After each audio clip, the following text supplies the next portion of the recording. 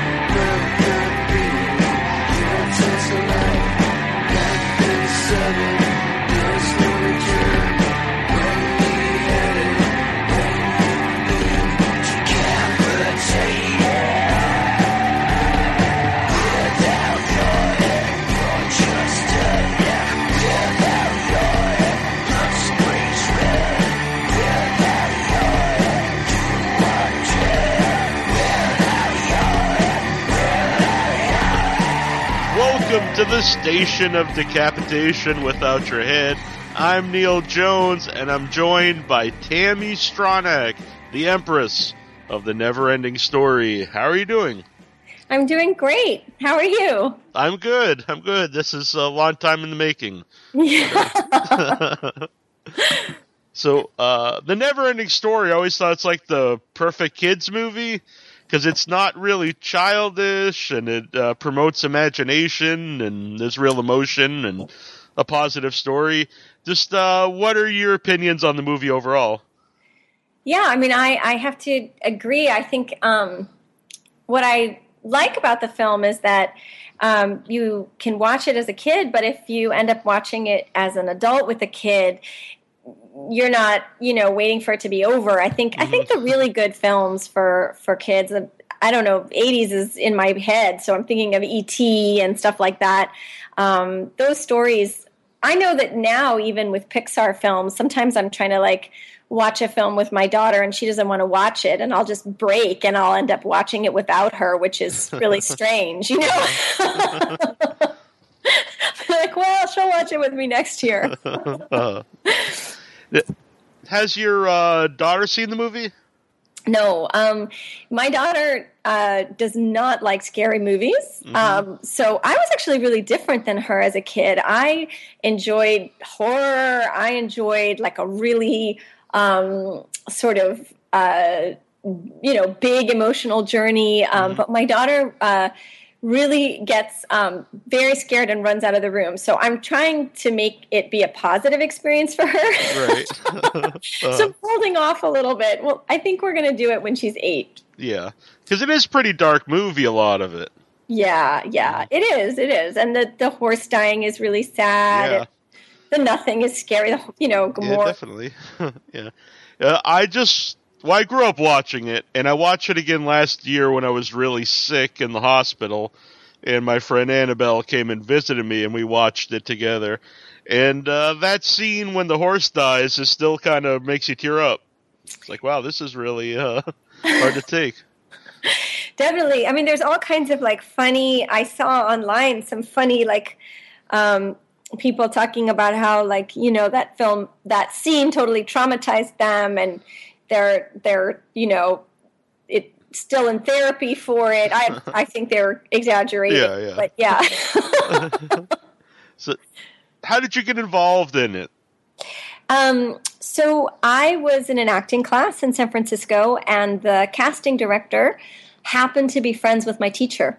Mm-hmm. And she was coming by for a lunch on a break from casting, and saw me in the class and asked me to audition, and that led to 3 sort of subsequent auditions, and finally the third audition was in Germany, where they made the final decision. Mm-hmm. Had you been to Germany before? No, it was a great opportunity to travel, and I love traveling, so that was definitely one of the perks. Mm-hmm. What was the experience of making the movie like? It was great. I was a creature of the theater, a creature of storytelling. So it was this incredible opportunity to be inside of that. But, I don't even know what the budget for the film was. It's, so it was amazing. It was sort of like waking up in a dream, and I was as interested in the behind the scenes stuff and in the puppets and in the sets and in the makeup. And I spent a lot of time watching as much as I could of the crew working. Mm-hmm. So were you around like the other sets and the other things being filmed? Yeah. I mean, the film was filmed for over a period of a year, and I was only there for the summer. So certainly there was a lot of the film that I didn't see. But for the time that I was there, I absolutely walked around and found my way into the tents where other magical landscapes were, and used the time between when I was busy to check things out. Mm-hmm.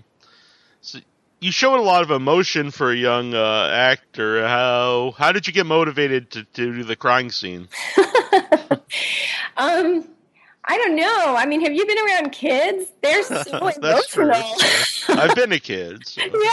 And I mean, my daughter, she can she woke up in tears the other day because she was dreaming that someone took her ginger ale away from her. So, well, I do like ginger ale, so I can understand. Everyone likes ginger ale. I don't know. It didn't see. It's like it was the end of the world, right? It was like everything that I loved was going to be destroyed. I mean, it wasn't that hard. It was like, that's a horrible thought. Mm-hmm. Any thoughts on Wolfgang Petersen? Yeah, I had a great time working with him. I feel like I really lucked out because you can't give a good performance without a good director. It's just not possible. I mean, you can give a good performance, but to really to give a performance that integrates with the whole story and moves the whole puzzle forward, that's really what you need a good director for. And so I feel really lucky that as kids we got to work with him. He really didn't treat us like children. Mm-hmm. He treated us like professionals and like people who had the intelligence and the ability to participate in the act of storytelling. So I just loved it. I mean, I think that as a kid, it's nice when adults don't dumb things down for you. You kind of appreciate that. Yeah. And that comes through in the movie because, it gives kids credit that they can handle like emotional scenes and intelligence themes, so that it's all right there.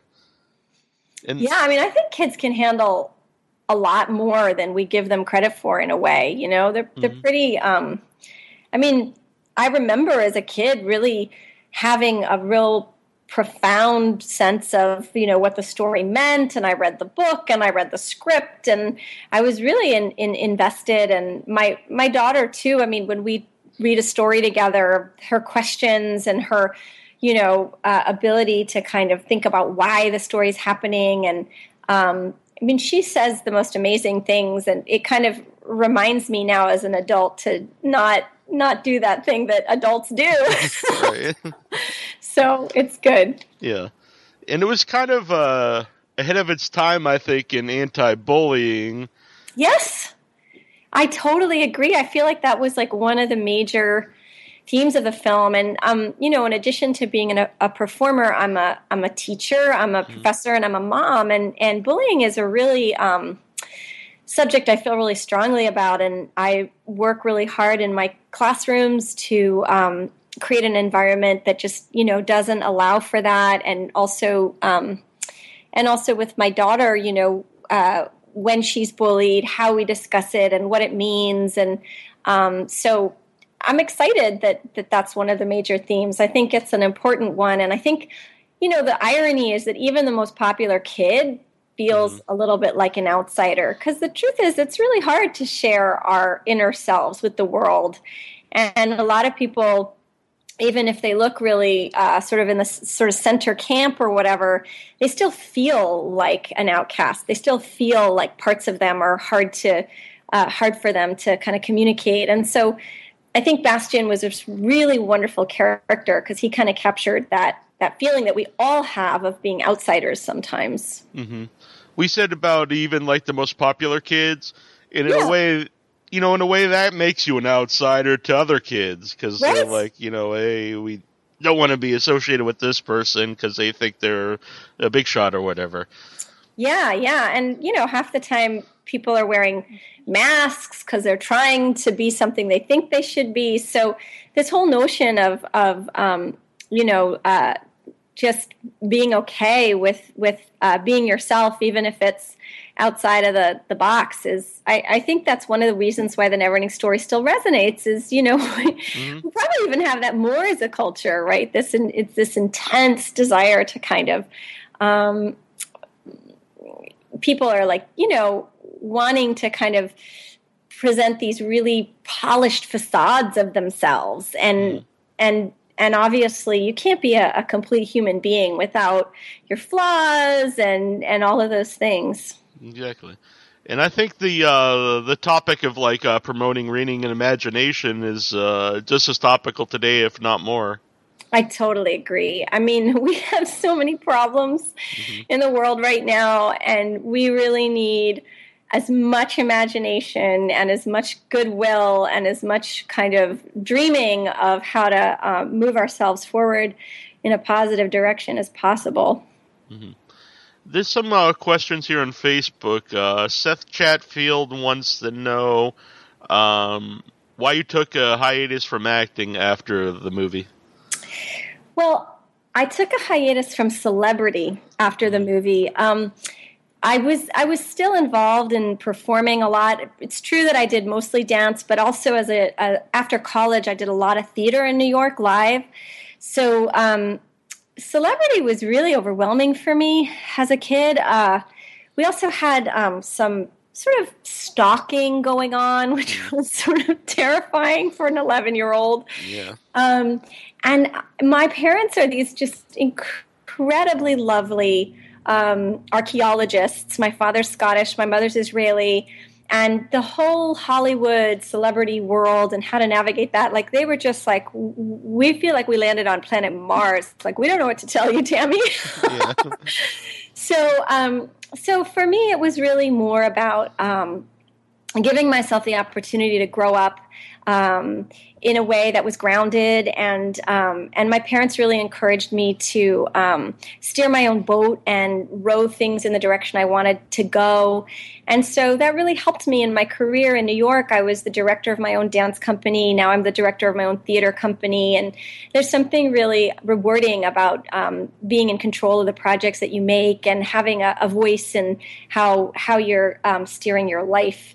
But I love acting. I never stopped acting. And I'm excited to get back to doing more acting now in my 40s, as my body kind of breaks down. Dancing is a short career. Mm-hmm. Before I talk about this, one more question is, you said you didn't like the Celebrity and you had like stalking experiences. Did that affect how you saw the Neverending Story at the time? Definitely. I think that I just sort of just wanted to move on and focus on other things, and so almost to a fault, if I'm super honest with myself, I think there were so many people who just had, really lovely, genuine affection for the film, and I was sort of always a little bit awkward about it and trying to change the subject and wow, I love your tie that you're wearing, Right.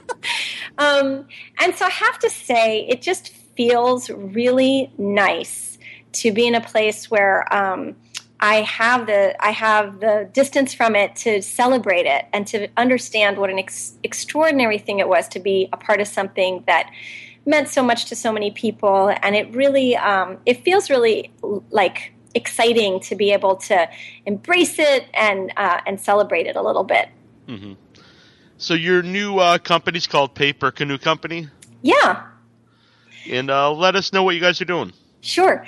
It's a family entertainment company, and we're interested in telling fairy tales with a modern twist. It's a little bit like starting out in the Neverending Story, family entertainment, something that, people of all ages can enjoy. We started out making 2 live theater shows in New York, mostly because live performing is my medium. I know the theaters, I have the contacts. It's the thing that I have the most kind of experience with. But we also started venturing into digital content, and we just released a new album called Beanstalk Jack, which is a folk rock opera based on the story of Jack and the Beanstalk with a girl meets boy twist. And that's downloadable. We're making some music videos for that, which is really fun because it brings my choreography background together with the work I'm doing today. And so Paper Canoe is really a chance for me to bring all the things that I'm passionate together under one umbrella. So being a mom, making art, telling stories, using different mediums, and being my own boss, all of those things kind of together. Mm-hmm. So where will people be able to see this? Well, we're booking shows now. We did a couple of shows recently in Brooklyn, and we're going to be booking more shows. We're developing it into not just a concert, but into a play concert. So we'll be adding set pieces and some costumes to it. But it's available for download right now. If you wanted to hear it, you can go to Bandcamp and just put in Beanstalk Jack or my name, Tami Stronach, and it'll pop up. Mm-hmm. And then we'll have the videos that we're making available on our papercanoecompany.com website. And that's sort of where we'll be announcing all the various upcoming theater and acting related projects. That's very cool. And we're going to play some of the music today from the Jack and the Beanstalk story. Yay! Yeah. And what was it about Jack and the Beanstalk in particular made you want to do that one first? Well, it's interesting. I think it comes back to that bullying topic that you brought up at the beginning. Jack and the Beanstalk, there's this giant that kind of is a really big bully.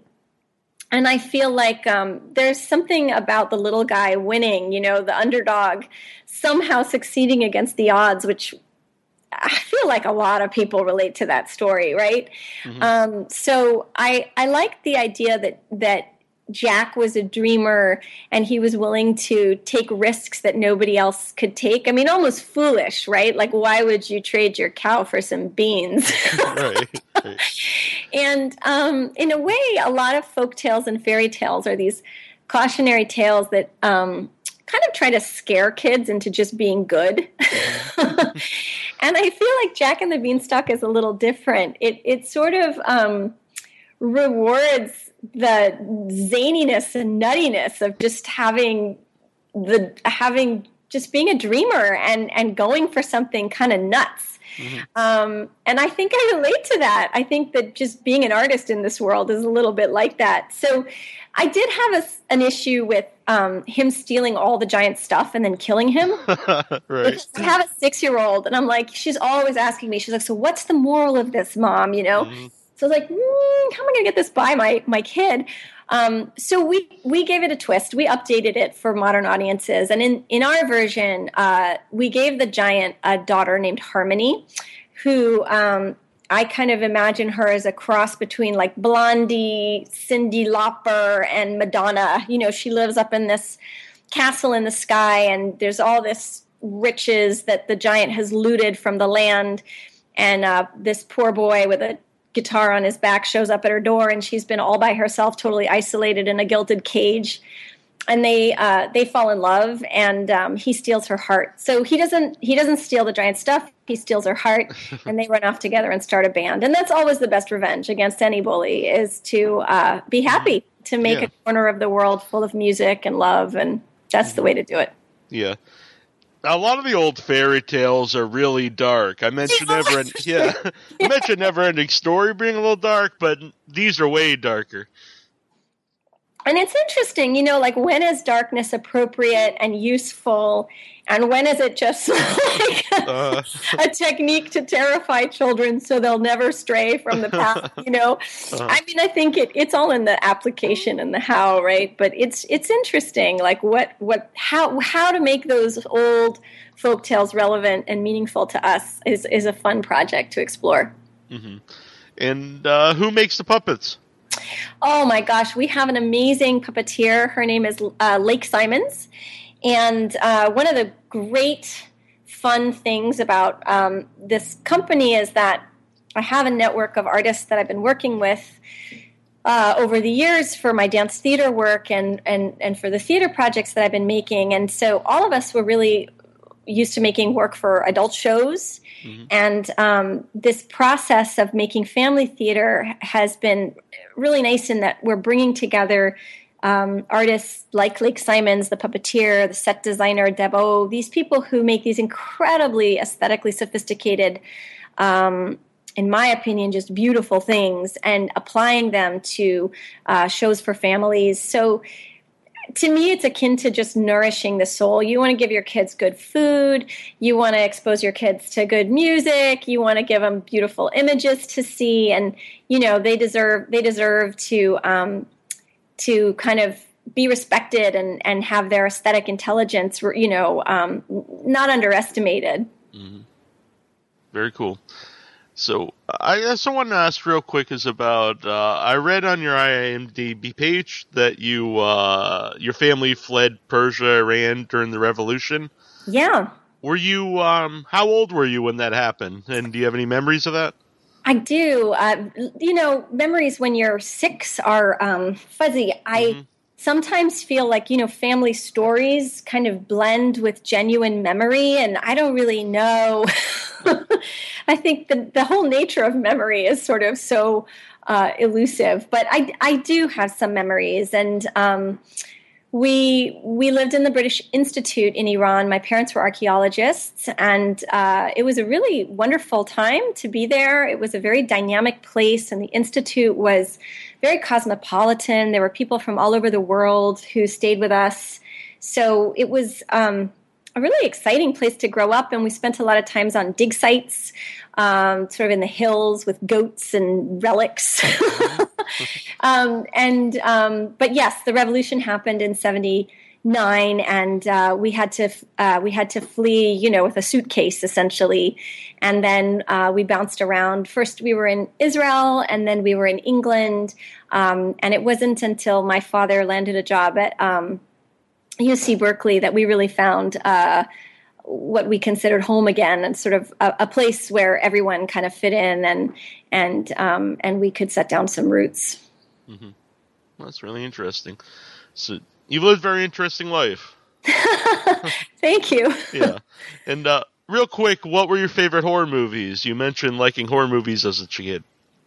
Oh, yeah. Well, I liked, you know, Carrie. I love Sissy Spacek in that. I thought she was kind of amazing.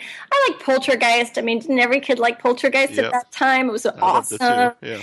I really like all the Alien films. I think Sigourney Weaver is unbelievable and such an interesting character for a woman to play. I love Stranger Things now. I can't wait for the new season to come out. And I like some European horror films too. Do you know Let the Right One In? Oh, I love that movie. Yeah. Yeah, it's probably my favorite vampire movie. It's so good. It's so good, and I'm super into vampires. And the book is really good too. The book's even darker. The movie's pretty dark too, anyway. But yeah, and those kids, talk about kid actors that deliver incredible performances. Definitely, and I like the American remake, but it's basically just the same movie again. You know, I haven't even seen the American remake. I've only seen the Swedish one, which was just the image versus. Wow, I think something about Swedish film is really fascinating. The way the landscapes are so cold and lonely. It's pretty cool. Yeah, it definitely sets up the whole feel of the movie. It definitely has a cold vibe throughout the whole movie, and everything seems kind of doomed. Yeah. You know. Yeah, and I just love that. Yes, right. It's not a feel good movie. No. There's some bullying in that too. Yeah, there is. You're right. It's a lot of similar themes. Exactly. So it's been great talking to you. You too. Thank you so much. I'm so glad we were able to connect, and I want to say thank you to all the people out there who still have affection and interest in the Neverending story. I'm really grateful, and good luck to everyone. Thanks. And I'm really looking forward to seeing this. Not just because you're here, but I really, it sounds fun to me. Sounds good. Okay, take care. Bye, Neil. Thanks. Bye.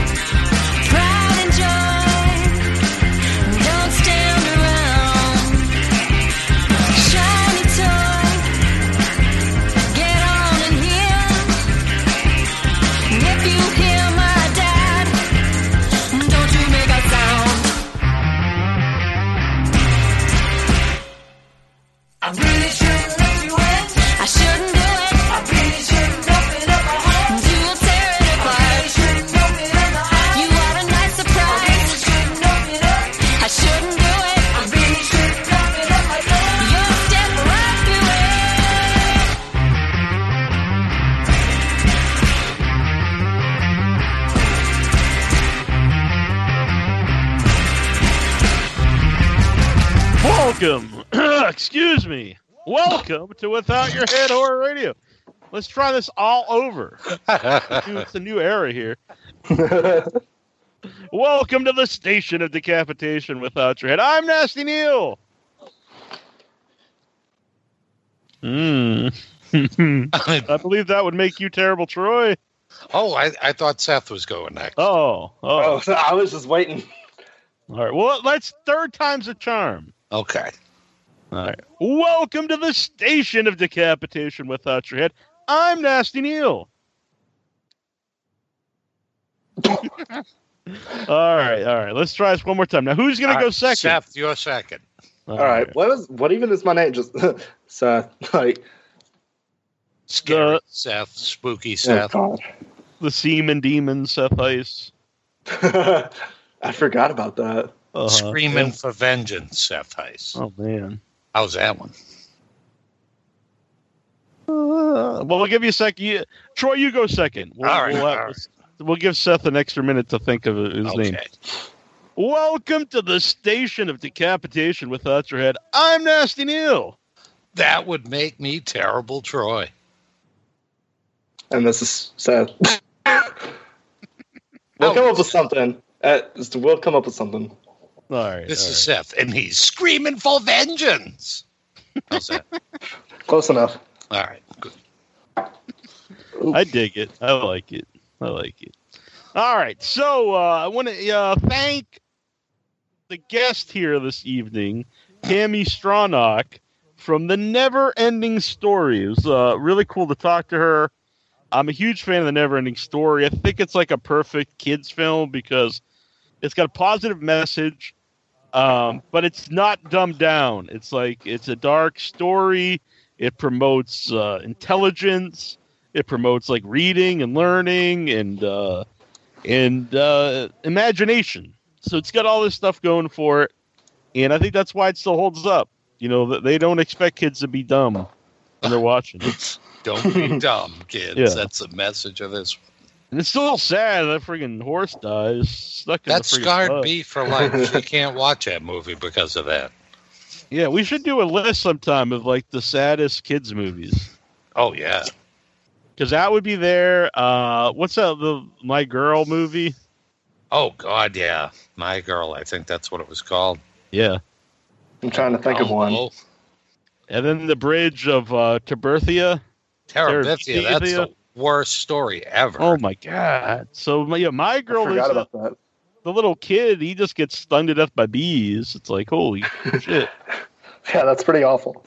Yeah, and then the Does bridge. anything good from it come from it? Because the bridge to Terabithia, you figure, okay, the girl dies, but maybe she's alive, you know, in the weird little world, or maybe something good comes of it. No, nothing good comes from it. She's just dead. It's just horrible. Okay. Yeah, not only is she just dead, but the reason she died is because she went to the bridge alone because the kid had the hots for the teacher, and he's like, I'm gonna go alone for day out with this teacher instead of going to the bridge with my buddy. And so she goes to the bridge alone and falls off and drowns. So he's got to live with the guilt of his best friend and his probably his like future first love, maybe the love of his life, dying because of him. Yeah, just awful. Terrible, terrible stuff.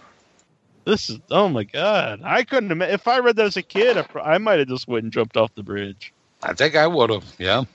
Get this. Have you ever seen that one, Seth? A long time ago. Uh-huh. Yeah, then it's a required reading thing in like, I think 5th grade or 4th grade. And I was like, man, why are you doing this to the poor kids? Yeah, that's sad times. And then you can put in a ton of like Disney stuff like Bambi and Dumbo, all kinds of bad times. Yeah. It's sad. It's sad news. Huh. Something's wrong with Skype here. Usually if someone calls in, you can add them to the conference, but on the new one it says answering this call will put them on hold, put everyone on hold. That kind of blows. Yeah. I'm not sure how we're going to take calls. Skype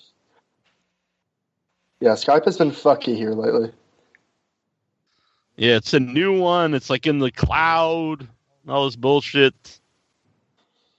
Living in the cloud, buddy. Yeah. All right. So thanks to her and thanks to the musician. The music of the month here is In I Ona. A little hard to pronounce. It's like there's every vowel. There's every vowel in the alphabet is in their name. But no, it's, seriously, good music and great music from the Boston area. And Annabelle had found them on her travels. She saw them in live and in person. So thanks for them being on the show. That's all right, pretty cool. Yeah. So now let's talk some horror. What's going on, everybody? What's been tickling your fancy?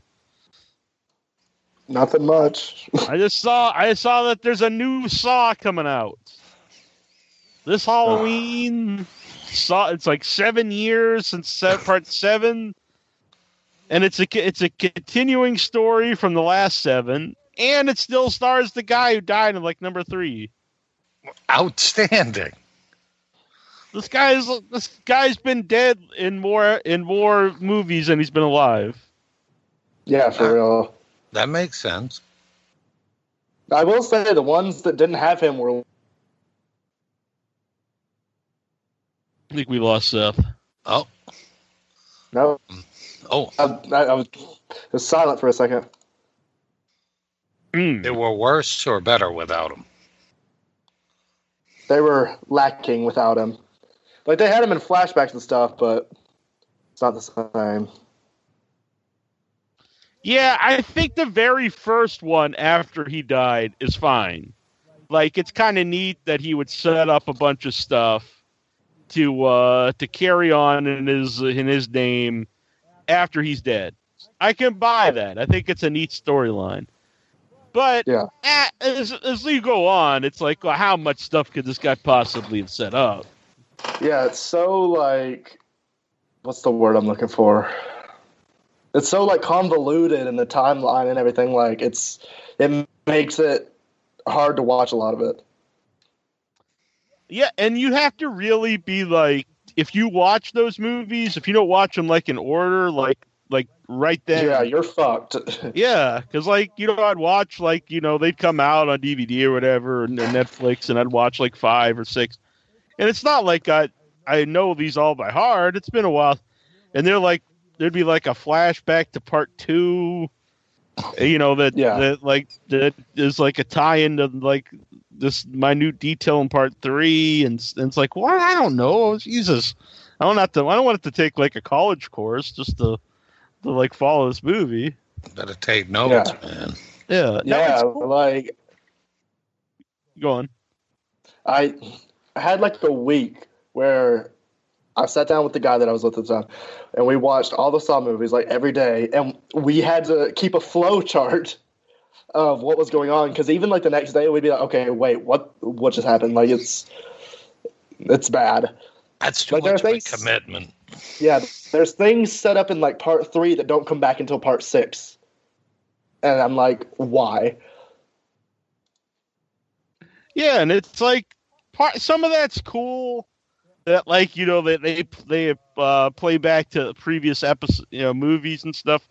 But it's stuff that, like, you should be able to watch a movie without knowing all that. It should be like a bonus. Like, if you'd seen the previous ones, oh, that's kind of cool to nod to part 3 or whatever. But, you know, to watch it and to have no idea at all, it's just like, what in the hell is going on? Yeah, when I watched Saw 4... Yeah, Saw 4 was the first one that I saw, and that was a mistake.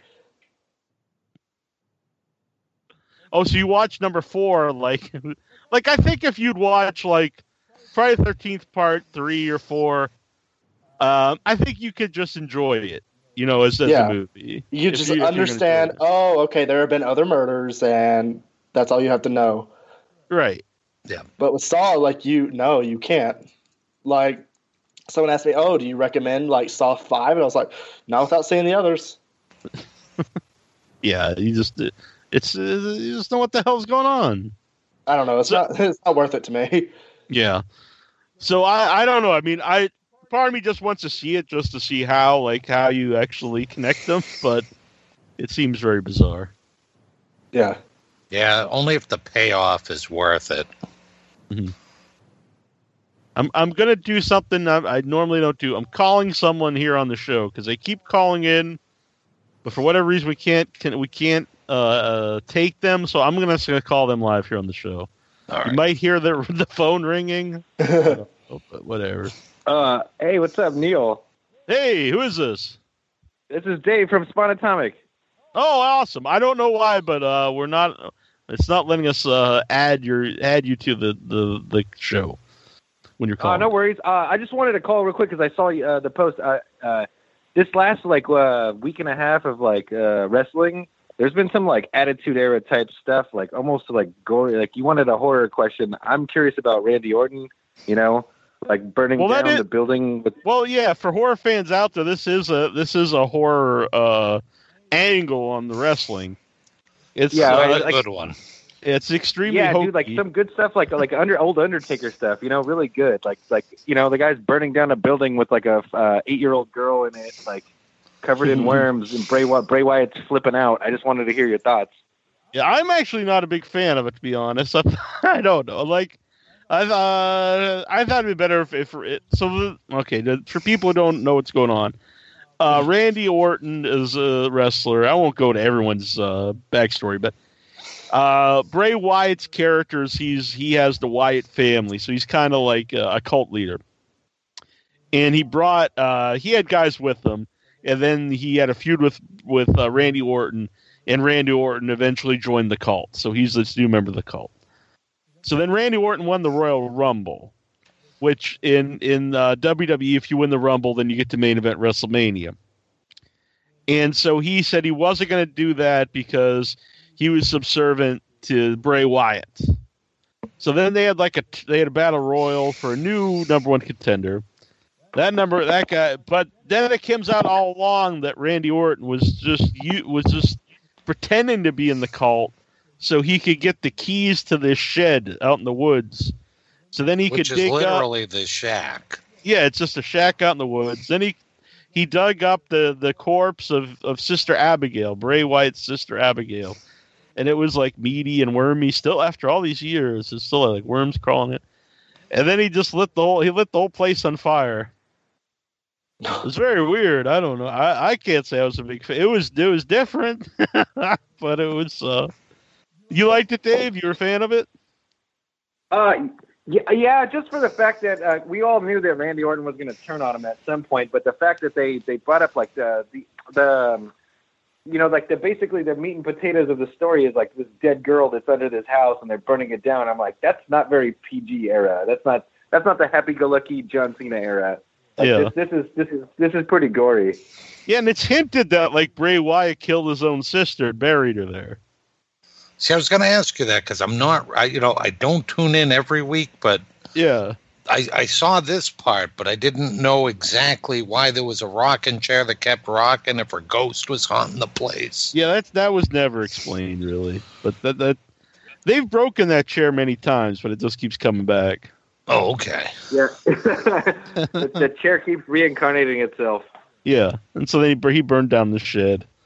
But I don't know. It's wacky. It's something wore different. Out poor Orton burning up that shed too. He was all huffing and puffing like, man, you're a young dude in like fantastic shape. Like dumping a can of gasoline on a place shouldn't wear you out quite that much. Me.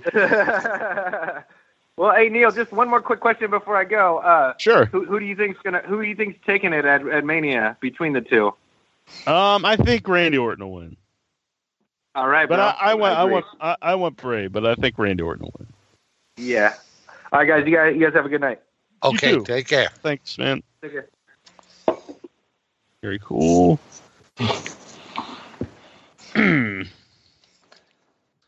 So yeah, Bray. When Bray, for a little trivia up there, when Bray Wyatt debuted, people all said he looked like me because he would wear like a Hawaiian shirt with like a black undershirt and a fedora, and he had when I had a bigger beard, a similar beard, but his is much bigger now and mine's much shorter. Yeah, he definitely was trying to steal your look, though. Definitely. Ebony brings up here, Get Out. That's like the movie everyone's talking about. I've heard good things about it. Yeah, I haven't heard anything bad about it. No, I haven't either. That's very unusual. Usually, if there's a big movie, you hear some bad stuff, or you hear people that want to be cool and hate it because it's popular. Yeah, but I'm not seeing either of those. Yeah, I saw one bad review, and I had to like search for it. So that should tell you something. Yeah. So what did they say was bad about it? I probably don't remember. It's been a couple days. And if it's the only person, like it was a Rotten Tomatoes thing, so it was just like a quote from it, but I didn't want to read the full review. Mm-hmm. But yeah, I'm definitely looking forward to seeing it. It's pretty cool that there's so much to talk about. Plus, it's they say it's topical and it has a lot of political meaning, which I think is good for in a genre film. Is that? Yeah, I heard it was kind of funny too. Yeah, they said it's comical, has a big twist at the end. So I'm looking for. I actually think we have a review on the Facebook page. By the way, you go to facebook.com/group/withoutyourheadhorror, and let's see here. I believe there's a review by Mr. Jason Minton, who's a good man. He sent me a greasy hat, and but by that I mean from the Greasy Strangler. It's not like he didn't dip a hat in like a bunch of oil in it too. That would be pretty. The bad review says Get Out is an I'm butchering this. Why couldn't I say that? Attenuated comedy sketch in which serious concerns are debased. Debased? So that doesn't sound that bad to me. Nah, it's probably someone just doesn't get the movie. I could be. Let's see here. This is Jason's review. By the way, you can go and join that group I mentioned, Without Your Head, facebook.com/groups/withoutyourheadhorror, and you can post stuff all week, and you can also chat along with the show when we're live, like right now. Exactly. Jason says, I thought the trailer leading into Get Out was intriguing, but also had very high potential to fail. I was pleasantly surprised. Get Out grabbed my attention from the start and didn't release it until the credits rolled. Offbeat, it kept me guessing and had several edge of your seat moments. Although the outcome of the film wasn't very far off where you might guess it would go, it also wasn't exactly what I predicted. It was a good combination of suspense, horror mixed with comedic relief, which isn't easy to do, which I agree with because it's hard to, and when they work, they're great. But when they fail, they usually fail pretty bad. The movie stayed serious while at the same time being able to provide over-the-top comedy. The acting throughout was excellent. While I wouldn't disagree with anyone that the brother Jeremy and the best friend Rod's characters are a bit over the top, I felt they both needed to be for roles to work out and get that comedy horror mix just right. Stephen Root in particular captured my attention in a small role in the film. I would recommend it to anyone who's interested to watch Get Out. I give it 7 out of 10. I don't think they could have done any better with the concept of this film beyond producing something far more serious, such as To Kill a Mockingbird. It's very good. Yeah, that sounds excellent. Yeah, I think he's a harsh critic because it seemed like he really liked it and he gave it 7 out of 10. I think it seemed more like an 8 out of 10 review. Yeah. What do you think about that? I still can't tell what the movie's really about, and that's what I like about it. Yeah. Go on, Troy. No, I agree. I think it's kind of cool because when you see the ads for it, the different trailers, it looks like it could be like 2 or 3 completely different movies. Yeah. Mm-hmm. And I think it's always best to go into a movie when possible. Sometimes it's impossible to do this, but to go into a movie not knowing exactly what it's about. I think that's my favorite. You can be more surprised, and you just I really didn't know anything about the autopsy of Jane Doe.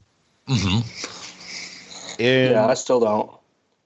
Yeah, and so I went into it not knowing anything really what it's about, and then it just had me so interested in the whole movie. And especially, I think the payoff is good. Don't get me wrong, but I think the best part of the movie is the build. And people might say not a lot happens, maybe because there's not wall-to-wall killing in it, but it really it builds up this sense of dread and tension, and it does a great job. Yeah, I mean there are even simple movies that I didn't really know much about, like that movie Hush. Mm-hmm. I didn't know anything about it. And so it started off, it was this, normal woman, just cooking in her house in the middle of the woods. And I had read a brief description that was a writer, has her home broken into basically. And then I start watching it and she goes outside to talk to the neighbor girl. And all of a sudden she starts doing sign language. I was like, oh, it was really surprising. Mm-hmm. Yeah, it makes it hard.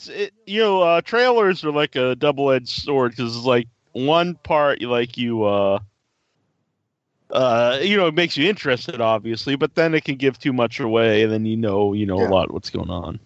Yeah. Ebony says that it talks about the dangers of interracial dating.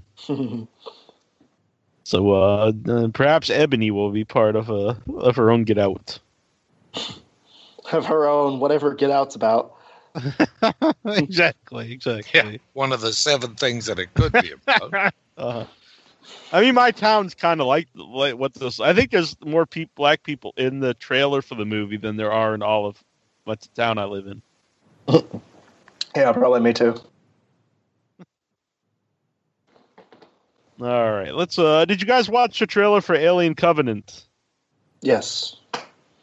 And I think it's cool in a way, but it just seems like Alien, like they just remade Alien. Yeah, that's what it. Yeah, this seems. Me. Yeah, it seems kind of blah. Like it doesn't look bad by any means, but doesn't really see anything new. It seems like they remade Alien and put some stuff in to connect it to that last one that came out that they said wasn't an Alien movie, but now clearly is an Alien movie. I got to be honest, I have no interest in this movie. yeah, I don't really either. I think the last one just left such a bad taste in my mouth. Yeah, I couldn't stand it, honestly. But the one thing I want to see is the comedian is in it. I don't know how he'll be as a serious actor. Yeah. Ding, ding, ding. Eastbound and Down. Yeah, Danny McBride. Yeah. Because I love that guy. I think he's hilarious. Mm-hmm. But I don't know. I just see him and I laugh. So I don't know if I can really take him seriously and even the scene in the movie where the alien jumps on top of the spaceship he's in and he makes some goofy face and I start to laugh. Yeah. I noticed they all don't have helmets on. Go on, so. He's the one who's doing the new Halloween, right? Yeah, see, now that's different because you're not going to see him. You know what I mean? He's behind the camera. Yeah. And I heard an interview with him on WTF with Mark Mayer, and he originally wanted to make horror movies and science fiction, and he didn't get into Hollywood to be an actor or to do comedy. He just kind of fell into it. And so that made me give me some hope that I'm interested in. And this was a year or two before it came out that he's doing it. So. I think he's very talented, so we'll see how he does with. I'm more excited to see him in Halloween than I am in the Alien movie. Mm-hmm. Yeah. Because I think a lot of his charm as an actor is that he can't act really. It's funny. So yeah, he's kind of a dope in most things. Yeah. But maybe he's just such a good actor that he's acting like a bad actor. I don't know. You might be giving him a little too much credit on that one. What was that last one called? Prometheus. People went crazy over it. I really can't think of much I liked about the movie. I can't really think of anything I liked about that movie. You know those YouTube things everything wrong with whatever movie in 10 minutes or whatever? Oh yeah, CinemaSins. Yeah. And some of those I watch, and it's a little annoying to me because I'll like the movie. Even if I don't like the movie, they'll just pick some stuff that's kind of silly. You know what I'm saying? I thought it would be pointing out cliches or whatever, which it does, but it's it's very nitpicky. Yeah. I think that's what makes it funny. Yeah, to a degree, and then sometimes it's just a little annoying. It depends. It works on some, and some I just they're just trying to find anything that they could get some points. But just real quick, when I watched the Prometheus one, I was like, "Yep, this one's right. They're right on the money on this one." I always think it's funny when they do a really, really bad movie, and there's so many, it cracks me up. Mm-hmm. Well, for the Troll 2, they went the opposite, and they gave it a million rating, positive. As well, they should. Otherwise, it would probably be longer than the movie. They would just show the whole movie and say this. They have to slow it down to show you everything wrong in it. It's a 4-hour version of the movie. Which would be great. Who doesn't want to watch 4 hours of Troll 2? Absolutely. I'm waiting for the director's cut. You know, when people say so bad it's good, to me, like, it doesn't really make a lot of sense because there's a lot of stuff that's just bad, then it's just bad. But that movie really is like so awful that it does make me laugh. Oh, yeah, absolutely. I think that's the exact definition. Did I just say definition? Oops. Whatever. Are you from like Alabama or something? Fuck no. Oh. Fuck Alabama. Sorry, Alabama. Seriously, have you ever been to Alabama? It's fucking boring. No, I haven't. But they've good. What's good in Alabama? I mean, Gulf Shores. Do they barbecue? Gulf Shores is way down there.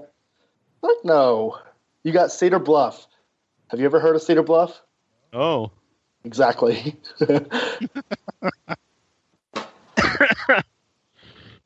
Excuse me. I'm dying here. So Alien Covenant, it doesn't seem like we're hepped up on this one. No. No, I mean, I had forgotten about it until you said something about it.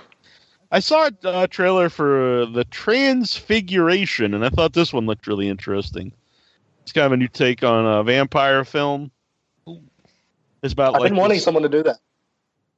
Yeah, it's like this young kid, and he starts off eating, or like killing and drinking the blood of animals, and then it's he's eventually now being tempted to go after humans. It looked very good. And just from give it a shot.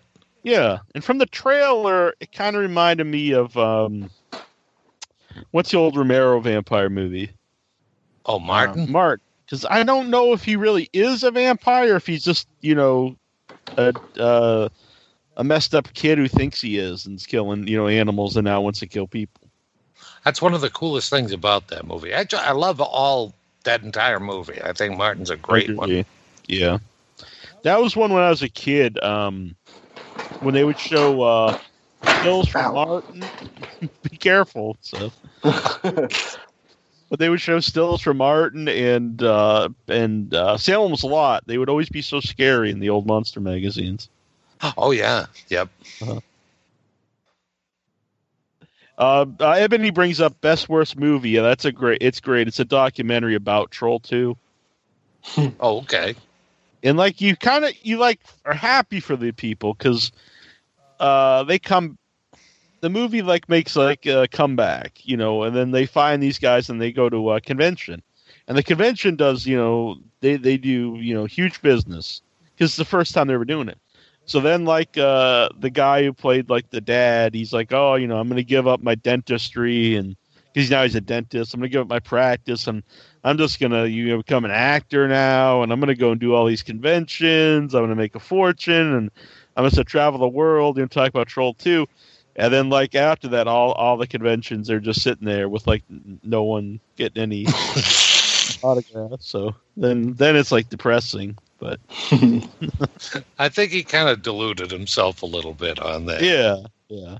You don't understand the first ever Troll 2 reunion. That's kind of cool, and people go to it. Yeah. But then after that, it's not seeing Sid Haig again. Hey, I'll go. Sid Haig's cool, but the Troll 2 guy saw him once. So that's probably enough. Yeah. What else did you do? Oh, okay. Nice talking to you. Nothing against the Troll 2 guys. Absolutely not. Little funny story when we had them on. We reference this but never mention them by name. We always tell the guests beforehand that you're allowed to swear on the show and try to get a liner and just little things, how much time you have and stuff. And so Annabelle and I were we told them you can say anything you want on the show, you can swear, and they just went swear, and I was well, you don't have to. I mean. They just seemed so horrified that you were allowed to swear on the show. Yeah, it's not like it's public radio or live radio. Well, fuck, I don't know how to fucking specify. We should make it a rule that you have to now. Yeah, I'm cool with that. Whoever we have on, you must swear. We're gonna kick you out. Yeah, I don't normally work blue though. I'm very PC and PG. PC and PG, I dig that. You need to put that on a shirt. This is PG and PC. Neat O'Neill. It's going to be a new name. I like that. Instead of Nasty, it's going to be Neat O'Neill. Do you think that describes me? PC and PG? No. We'll put we'll take it to a vote. All right. See if it's time for you to change your evil ways. Exactly.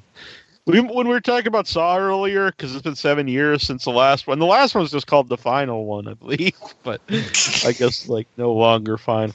Is there any franchises out there that hasn't had a sequel in in years or decade that you would like to see just come back? Not like not a remake, but just now that we have a new sequel to this movie.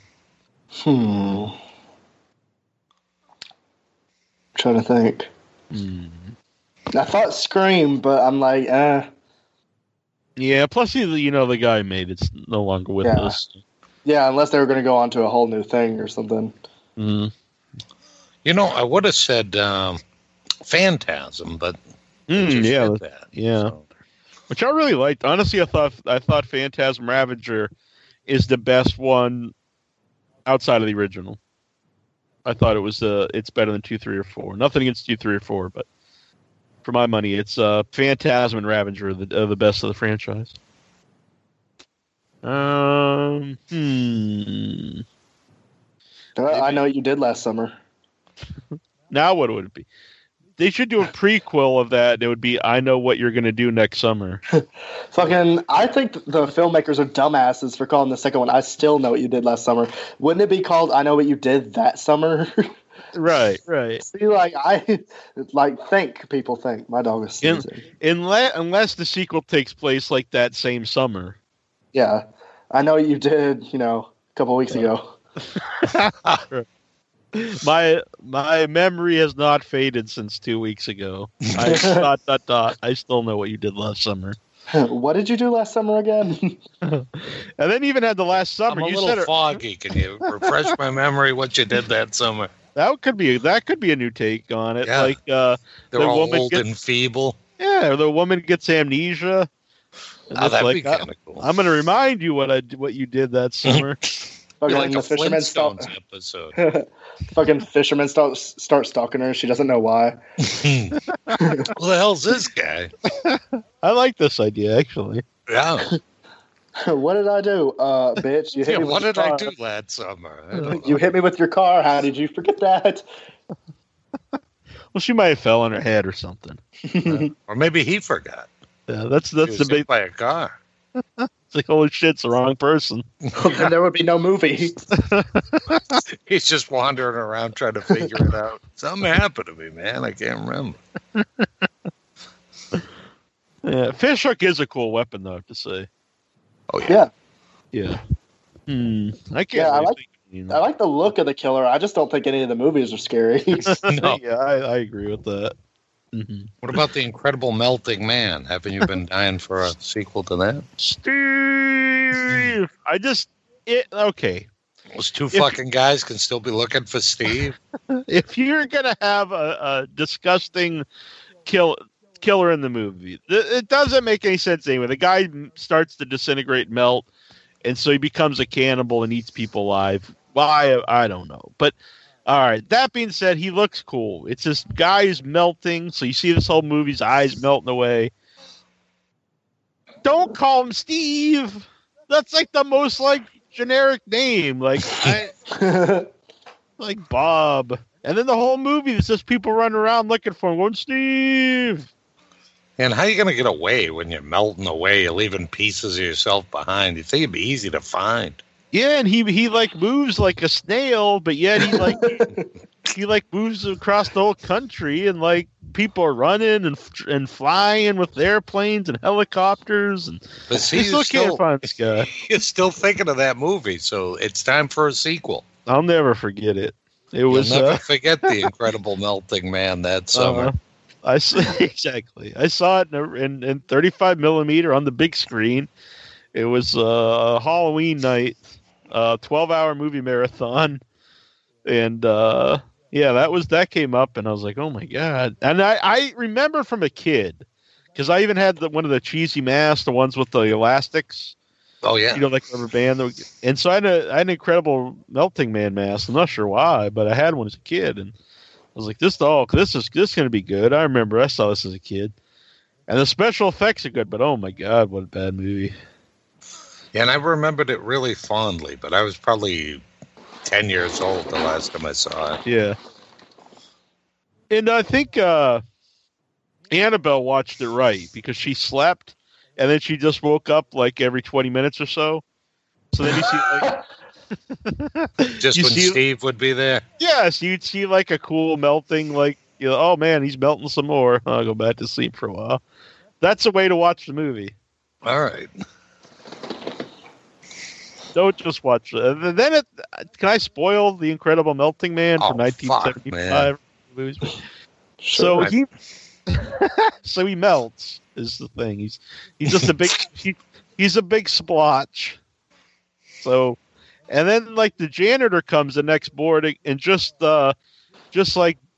sweeps him up and throws him in the trash can. What, like his bones or something? Yeah, it's just his remains, like this big pile of mush, and like his pants and his shoes. He was like, well, he just throws them right in the trash. It's just so weird. Probably my favorite part. Guys he ate. Any parts of them left? I don't know what happened. Like he just eats people. It's never explained why or anything. That's the best kind of movie. You just don't bother. Like why? Like, why some shit happened to this guy and he's melting. He's eating people. Don't ask. All right, let's bring this as a hot topic here. Ebony Strange here brought it up. Jeepers Creepers Part 3. Does the fact that the director, is pedophile, he went to jail for molesting a kid actually on the set of a movie? Does that affect your opinion of Jeepers Creepers? And do you want to go see Jeepers Creepers 3? No, it doesn't affect my opinion. I mean, because the director itself, what he's done in the past doesn't have anything to do with the movie itself, I think he would have just had the sense to let somebody else direct it, though. Yeah. Because then you wouldn't have to worry about any kind of backlash or anything. Yeah, and I don't understand these people. Like, there are people I've seen on Facebook and stuff that get so extreme about it, and they're like, "Oh, like anybody who even watches the movies or thinks about him as a pedophile," and I'm like, "Shut the fuck up! Shut up!" Like, no, it's not. No, I'm so excited to see it.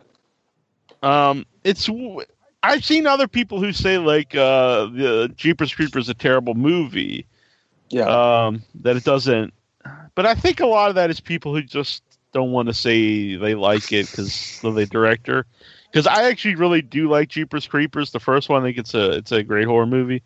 Yeah, I'm not a big fan of. Awesome. Yeah, I'm not a big fan of the second one.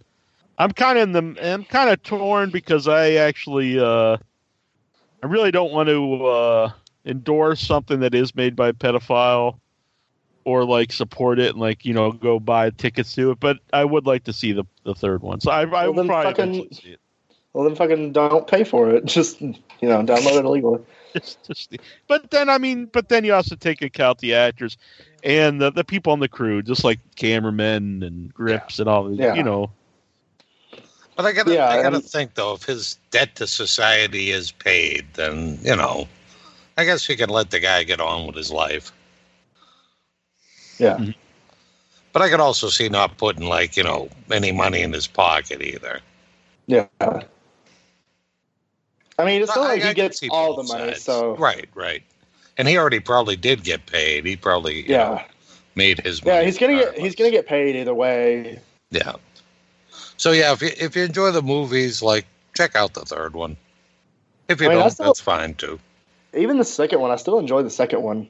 Like, I know there's some parts I like in that one. Yeah, I think there's some good stuff when they're on the bus, and there's some good, really creepy scenes, and then there's some stuff that I'm just like, whatever. It's funny. That's one they'd show on the Sci-Fi Channel, I think, like every weekend for the longest time. Yeah, And I'm pretty I would sure. always catch bits and pieces, but I don't know if I've ever watched that movie from beginning to end. I'm pretty sure that's the first one I watched. But the first one I love. Like I can watch that one anytime, and I just really, really enjoy it. Yeah, I watched it recently. I watched it within the last couple of weeks. Yeah, I really liked the first one. I can't say I really liked the second one much at all, but Right.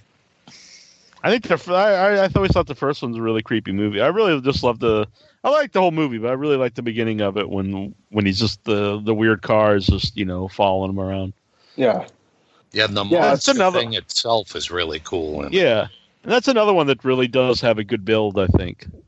Yeah. The whole build to what's going on. It gets you in the mood to be scared. Like what the hell is this? And then the payoff at the very end is very cool too. Yeah.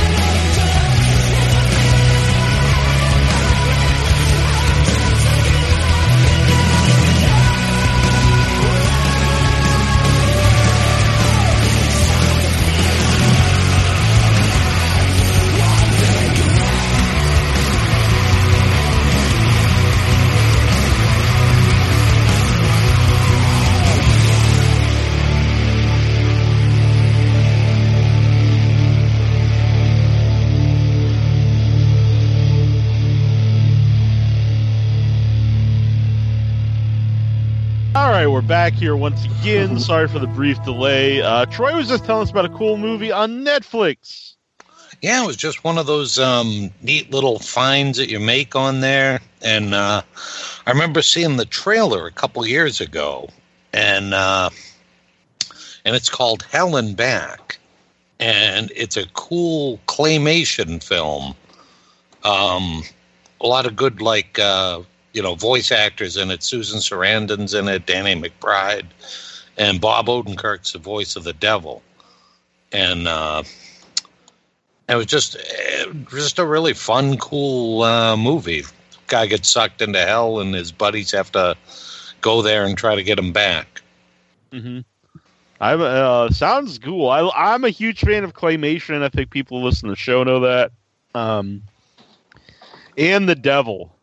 Yep, and Bob Odenkirk. So it's got 3 winning factors there. So I think you guys should check it out and tell me what you think.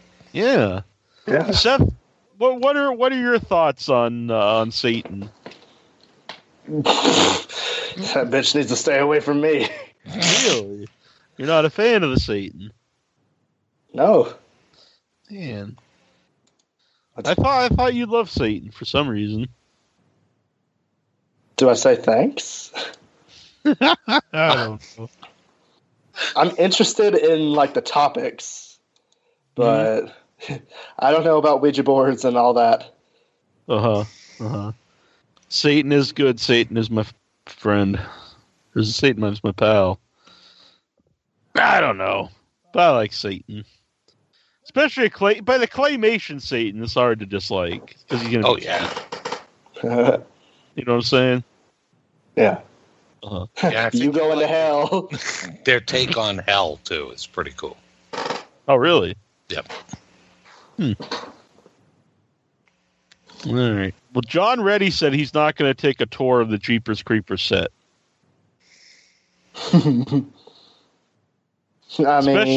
Especially if he's dressed as like a little. That'd be weird if Freddy just showed up. If he had a lollipop, like big ass lollipop, he's just looking, wearing like short pants and a little like beanie with an propeller on top. I think that would be pretty awesome. I love Jeepers Creepers, Gee Williker. He might get the special tour then.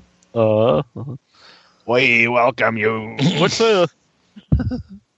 We represent the Lollipop Guild, the Lollipop Guild, the Lollipop Guild.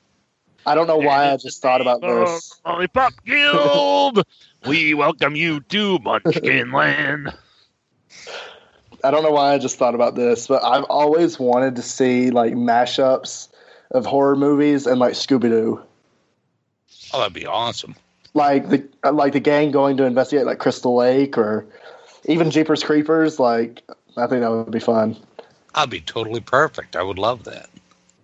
Jeepers, it's the creeper. Yeah, then like they could do weird demonic things and stuff. Oh my god, the gang out in the woods having an orgy and like and like bowing down to Satan and like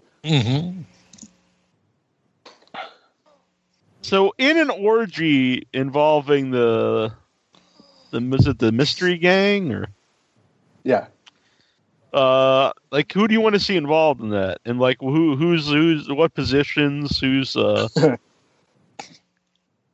getting what? Well, and is Scooby-Doo involved? Of course. Yeah, Scooby-Doo. I think Scooby'd be mounting Shaggy somewhere. And yeah, I think Shaggy's very like subservient. I think anyone could just kind of bend him over and take him to Yeah, I imagine Velma is the one who's not involved. She's just kind of watching awkwardly because nobody wants to see Velma getting action. Oh man, I think Velma would be more like a dominatrix, to be honest. Got the secrets. Yeah, she's a quiet. You got to worry about the quiet ones. Yeah. Maybe she'd have a. I'm just picturing everyone just taking turns on Shaggy. Yeah, I could see that. Yeah. Just riding the Shaggy train. I wonder what happens if you like look this up, like Scooby-Doo porn. I'm afraid. I'm sure it's out there. I am positive it's out there. In fact, I have it bookmarked. Oh God! As long as Fred would still have his ascot on, that's all it would really matter. I almost bought an ascot. Is that the little like the His like neckerchief. Yeah. I bought a new vest off eBay. And the place I got it, which is a pretty rocket vest, I'll take a picture of it. They had ascots, and I was tempted to buy one. You've got to get one. I was like, man, that's pretty sweet. Please don't. In your journey to become like an old man way before your time, you need an ascot. I think I could bring them back. I'd make them like popular again. You're like Thurston Howell. Mm-hmm.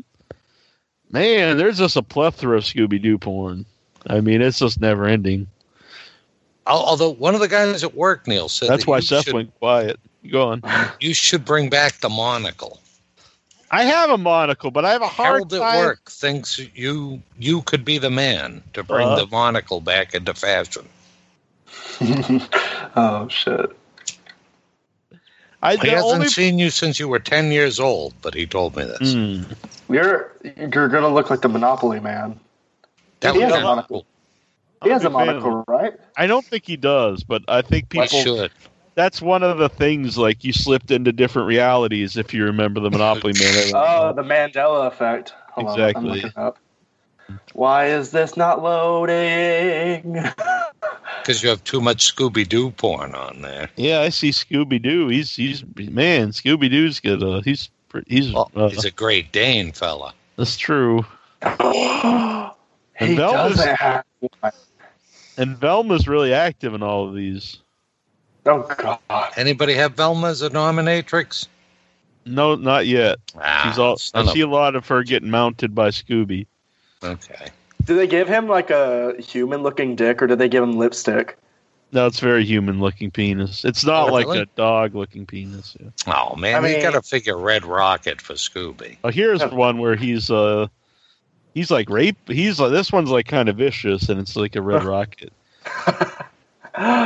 He's like anally raping. What's the other woman's name? Daphne. Yeah, she's like looks in pain, and he's got like red demon eyes. Nice. It's pretty crazy. Oh, there are some here for her as a dominatrix story where she's got strap on. I'm pretty happy about this. I just Googled that, and yeah, it's here. I might need some private time with this. Oh God. I don't know. I imagine most people would be annoyed by her. She has the most annoying voice. I always remember her on an episode of Johnny Bravo when she, because she always loses her glasses, and she's like, my glasses, I can't see without my glasses. And then Johnny Bravo dropped his glasses, and his response was, my glasses, I can't be seen without my glasses. Which is pretty cool. I love me some Johnny Bravo. I haven't seen that show in so long.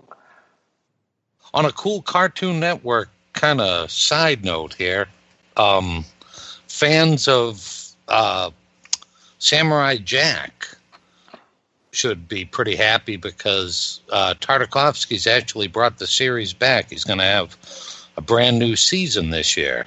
Really? And it's going to tie up loose ends, and the show never really had an ending, and they're going to give Jack like an ending to the show, which is really cool. Although Mako, the voice of Aku, who is like the evil wizard in it, he's a guy, Neil, from Conan the Barbarian. He was the wizard in that. Right. He's since died, and so I don't know who's going to voice Aku. See, I don't think I've ever watched it. I think you'd like it, actually, Neil. I know you're not a big animation fan, but Samurai Jack was a really cool show. And Tartakovsky did it with a really neat, animation style where Jack didn't have... He has no, hard lines on him. It's just like a flowing, white suit, and then the flesh color just ends with no lines. It's kind of a cool style. All right. I'll check him out sometime. Yeah. I might dig it. You might like it. I think you'd like Aku. He's a cool, evil wizard. That's what Aku means in Japanese, is evil. Really? Yep. Like, I am evil. Yep. So you're probably not a nice guy if they've named you Aku. Yeah. Haku? With an H? Just Aku. A-K-U. Oh, I was thinking of Haku, the wrestler. Well, he's close, So I saw that there's a Lost Boys show coming on. Yeah, I saw that. And that might be interesting. Yeah, I like the premise, and I like the idea, because they said this take place in 1967, and the idea is every season that it'll be a different setting, a different time period, different humans and stuff. But the vampires will always be the same because they don't age, or the Lost Boys. So right. I think that's very cool. But my only concern is it's on the CW. Ooh. I thought they did exclusively DC comic stuff. Yeah, I haven't watched anything on the CW in maybe forever. I don't know, but I just assume it'll be like this really like soap opera like show for like tweens and early 20s. Is that the channel that Riverdale's on? I really don't. Is that the modern? That's fucking Archie. Yeah, that doesn't. It's just weird. They updated Archie, but now they have a lot of sex and like there's like killings and. It totally freaked me out when I saw the ad for it because they have this like, studly male model red-headed guy and he's standing there brooding, and then this other like model type comes up to him and he's wearing a little beanie, and after a while I figured out that it was fucking Archie and Jughead, and that completely freaked me out.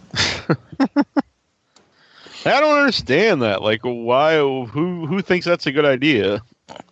I don't know. I don't know. Like, if anybody reading the Archie comics is really like the audience that wants, like, I don't know, young, sexy. I don't get it. I don't understand. Yeah, it doesn't seem like a good idea. I don't know. I'm not interested. No, it just weirded me out, actually. It's like anyone who knows Archie is probably going to just be like put off. Like, well, this isn't Archie. And then everyone else, who's probably most people who want to watch the show, be like, "Who the fuck's Archie?" I don't care. Yeah, why is this guy Jughead? That's a stupid name. They probably don't even care that it's Archie. It could just be anything. Yep. Yeah, that one I didn't get at all. I don't understand who the target audience is. Nah. Michael St. Michaels, who played Big Ronnie, the greasy strangler himself. He wants to know when does he get his head back? Oh. He's got to go through the car wash for that head. Yeah. Ah! I always feel bad when I see that scene. Is he in pain? He looks it. Yeah, he does look in pain. I don't know if... But then he tells Big Paul that he's like, I'm just laughing. Yeah? It's hard to know exactly. By the way, that brings me to something here. Oh. Coming up, starting this Sunday, Greasy Week. Nice. I am liking Greasy Week. Yes. Because, let's see here. I'm going to get this all lit up. I love The Greasy Strangler so much. It's one of my favorite movies. I just thought it was amazing. It's so original, so bizarre. It is very bizarre. It is. I've never seen anything like it. And so starting this Sunday, Greasy Week, Sunday we'll have an interview with Sam Disanaki, who's the Indian tourist. He cracks me up in that movie. He's a great guy, and he's been in many other films by the director. Well, other shorts and stuff. Then Monday we'll have Holland McAllister, who played the Scandinavian tourist. Nice. So every night, stay tuned. There'll be an interview up there. The same station here you're listening to the live show now. It'll be live, and then it'll be 2 podcasts afterwards. Tuesday, Joe David Walters, who played Oinker. Nice. Wednesday, Carl Solomon, who played Danny the Crooner. People don't know he had 4 different roles in the film. Thursday, for our actual Without Your Head show, we're going to have Elizabeth Durazo, who was Janet, also known as Hootie Tootie Disco Cutie. Nice. Mm-hmm. And she's also in Eastbound and Down. For Friday, we're going to flashback Friday. We're going to replay an encore airing of Sky Elobar and Michael St. Michael's Big Braden, Big Ronnie. And then Saturday, that was a ton of fun. I really enjoyed that interview. It was awesome. And then Saturday, to round out Greasy Week, we will have Gil Gex on, who was Big Paul, the blind car wash owner, who was also the ghost of Jimi Hendrix. This is what he does besides being the Greasy Strangler. He performs as the ghost of Jimi Hendrix. So nice. You can watch this on YouTube. And there will also be a Return of the Dinner and a Movie where Annabelle and I review the Greasy Strangler. Too cool. And for dinner, I actually drank like a whole bottle of bourbon. Oh, I thought you were going to say you drank a bottle of like Crisco or something. I should have. That'd have been pretty sweet. We drank a lot the other weekend. A lot. Did you have like a 55-gallon drum with like grease in it that you could dunk yourself in? We did not. We didn't. But we are hoping that maybe in Texas we're going to wear the matching pink suits. I hope so. Pink sweaters with pink shorts, and Seth will be like it. He'll love it. He might wear the greasy suit. Maybe. Will you wear a greasy suit, Seth? Probably not. And how about a pig nose? How about a pig nose? You can be Oinker. I'm already dressing as a rabbit. Why do I need to be a pig nose? Because it would fit into the movie. That fits into my life. Do you wear the rabbit suit during the show? No, I don't even know where it's at. Is there any significance to this rabbit suit? No. Okay. Just because I was like, hey, because people go to Texas Frightmare like dressed up in costumes, right? Mm-hmm. Some people do, yeah. I can guarantee no one is going to be there dressed as a rabbit. That's true. Is it a spooky rabbit? No. Okay, that's even cooler. I like silly rabbit tricks are for kids. I mean, I guess I could stretch and say it's like a House of a Thousand Corpses thing, but yeah, or maybe Donnie Darko. I was thinking that, or Sexy Beast. There's also a rabbit in that. If I go there and someone's dressed as a rabbit, I'm going to fucking fight them in my rabbit costume. There can only be one. There can be only one rabbit. Bunny fight. Yep. Are you bringing your carrot? Yeah. Cool. That one. I don't know where this damn carrot is at. I've been looking for it. How can you lose a 7-foot carrot? I moved. That doesn't make any sense. Where did I put that 7.5-foot long carrot? Yeah, for real. It is. Yeah, I think it is like 7.5 feet. Nice. It's taller than me. How tall are you, Seth? Are you a tall man? I don't know. I have no idea. I envision you pretty tall. I'm 6 feet. I thought you met Seth. You never met Seth. No. No, I thought you guys had actually met. Nope. He scared me. Yeah, I don't know why, but maybe it's just your voice. I picture you as like a very lean, lanky, like 6'3" guy. I'm not lean and lanky. Let me tell you, I eat like a pig. With a shock of red hair on top of your head. Like big curly red hair. I don't know why. Have an older picture. I mean, my profile picture is that. Oh, maybe that's probably part of it. That's probably entered into this. Yeah, Annabelle said the same thing. She was like, "Don't you have red hair?" And then like, no. She seemed like all of me now.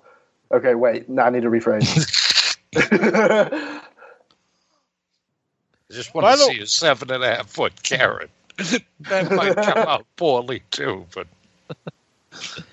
By the way, if Dave Deadman's out there listening to the show, he's been texting me for the last month or so, and my new phone will not let me text to Canada. I don't know how to change the setting, and so I tried to call him, and that didn't work either. So if you're listening, I don't hate you. I just literally cannot reply. I've tried, but it doesn't work. Yeah, I don't know. So, Trump's Canada ban. So message me on Skype or rejoin Facebook. I cannot message you. Then it's not because I'm being an asshole. One of the rare times. You're right. There's other reason. Yeah, there's lots of times I don't answer people just because I don't care. But this is one I actually tried to. I just can't. Derek wants to know what plans do we have for Texas Frightmare Weekend. Eating. I agree. I'm a barbecue. Honestly, this whole time, I haven't even really thought about the people that are going to be there. I've just been thinking, food. Yep, barbecue. Now, I know Seth loves Taco Bell. I could go for Taco Bell any day. Yeah, so I don't really want some mad cool Mexican food. Exactly. Yeah, exactly. I don't want to go to Taco Bell in Texas, but we can hit up some Tex-Mex places while we're in Texas. You know what I'm saying? Are you down with that, or do you only like Taco Bell? I mean, I already have that restaurant here, so we got to find something else. Exactly. That's how I'm going to travel. I don't want to eat places I can go to all the time. Yeah. I mean, it doesn't have to be fancy, but, Yeah. Who wants to go out to, Texas just to eat at that McDonald's? Yeah. That McDonald's in Dallas was good. That was always one of the weird things about the group of people sometimes we'd be with at the wrestling conventions. They'd always want to eat at the same places. I'd get so mad never when wanted to try out any place new. Yeah, Neil, I'd get pissed, but Neil wears it on his sleeve more than I do. And you could just tell he'd be like, "No, fuck that. We're going to try a new place." Yeah, we're not walking down to friggin' McDonald's. I don't want a fucking McDonald's. I get McDonald's anytime. Yep. Or an Applebee's. Nothing against Applebee's, but good lord, people thought Applebee's was like eating at this gourmet steakhouse. Hey, I could go for Applebee's any day. They have the best chicken tenders and honey mustard ever. But I think it was like a safety thing. They were kind of afraid to try any place new. Oh, yeah. Neil and I are just the opposite. It's like, well, when you're in someplace different, let's try as many different places as we can. Exactly. Yeah, I mean, hey, I will say there's lots of fast food taco places in Texas that I don't have here. Yeah, exactly. So, and I remember, and it was so disgusting. Went to McDonald's, ordered some kind of sandwich without onions because I don't like onions, and they had onions on. So I brought my sandwich back. The guy just reached in. He had plastic gloves on. It took the onions off. He's like, there you go. I was like, what the fuck? That's so sad. Here they would make me a sandwich. I could take off the fuck onions. I'm not a friggin' moron. That's why you say I'm allergic. Yeah. Well, that was the same place that they had undercooked French fries. Yeah, and everyone thought we were crazy. I was like, these fries they're all soggy and greasy. And we're like, that's how they're good. Like, what in the world? No, they just gave you the leftovers. Yeah, they're at the bottom of the grease. Basically soggy shoestrings. Oh, they were awful. It was nasty. Everything about that was just kind of nasty. Mm-hmm. And I don't even hate McDonald's, but no. I'm in Charlotte, and you could literally walk to this awesome Mexican place, a cool burger place. Oh, there were all at these least places. a dozen places around there. There was a Chick-fil-A right around the corner. Yeah. Ooh. The hell we were so happy because Neil and I don't have a Chick-fil-A. Well, we didn't at the time. We now do. But at the time, we didn't. And I told you. So we would look forward to it every year just to go to Chick-fil-A. And was I wrong that Chick-fil-A is just the best fast food restaurant? Oh yeah, it's great. Oh, Even I've at been great on steaks. this house that I just moved into. It is like a block away from Chick-fil-A, so I've had it every day. So I'm like all Chick-fil-A out. And I had yeah, but that way you get to try all the different things. You can try like the spicy sandwich, and then the grilled nuggets and all that jazz. Oh, and I had their breakfast. Really I do too. Now I'm jonesing. Yeah, I really want some Chick-fil-A now. Yep.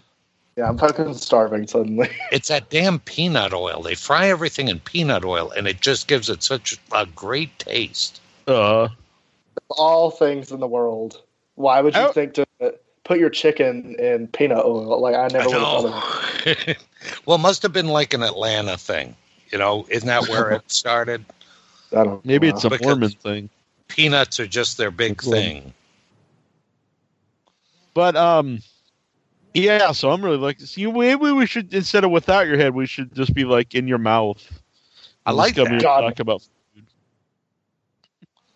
What was cool last week, the week before maybe, Annabelle and I went to TerraCon in Rhode Island, and the hotel we were staying at had a pizza place that delivered till 4 a.m. Wow. I was like, God damn, I wish I had that around here. For real. But things that like... Go on. Oh, hello. Hello? Yeah. I hear you. Go ahead, Neil. Oh, I was just going to say, TerraCon was really cool. It was an awesome lineup of guests. A lot of people that we have known from the show, like Ari Mihailov, Simon Bamford, Barbie Wilde, Nicholas Vince, Brian, I forget his name, sorry, but from Silent Night, Deadly Night, Kane Hodder, David Naughton. Just an awesome lineup of guests, all very nice people. A great group of vendors, really cool stuff. I got a bunch of buttons, and Annabelle bought me a cool shirt. She bought me some serial killer pins. I made a hat. It's got a bunch of serial killers on it, which I actually put the picture up of that, and 2 people blocked me on Facebook. They're very appalled that I had a serial killer hat. And I was like, do you pay attention to me at all? I mean, have you met me? Yeah. So it was a really great time. Great panels. One thing was weird was they had security going in. So like you got like padded. You had to put like they went through your bags and you had to go through a metal detector. Oh, really? Every time you went in or out? Yeah, every time you went in. Wow. And so I always, when we'd go off, and I'd have to get like patted down, and they'd search for all my stuff. I must just look like this real shady guy. I think they just liked you. That always, because it happens all the time. Stuck in here. What? What was that? Seth was singing. I liked it. I liked it too. But it happens on the plane. It's always happening. It's patting me down. One time on a plane, they scanned my hands for ions. Was that the time it took like forever? They had pulled you aside, and it was one of the times it took forever. Man, the ions was with Annabelle, but one other time I was with you, it took forever. Yeah, the ions though, I was like worried, like, well, what does this mean? Should I be worried that you're like the radioactive man? Yeah, like, ooh, just walked away. Like, well, the hell, man. But I think that time when they had like Homeland Security check you out, and it's like, yeah, that's your typical terrorist because they like to blend in with the crowd, so they wear a giant painted top hat and a kilt and combat boots. And, the one guy even asked me one time if I was into voodoo.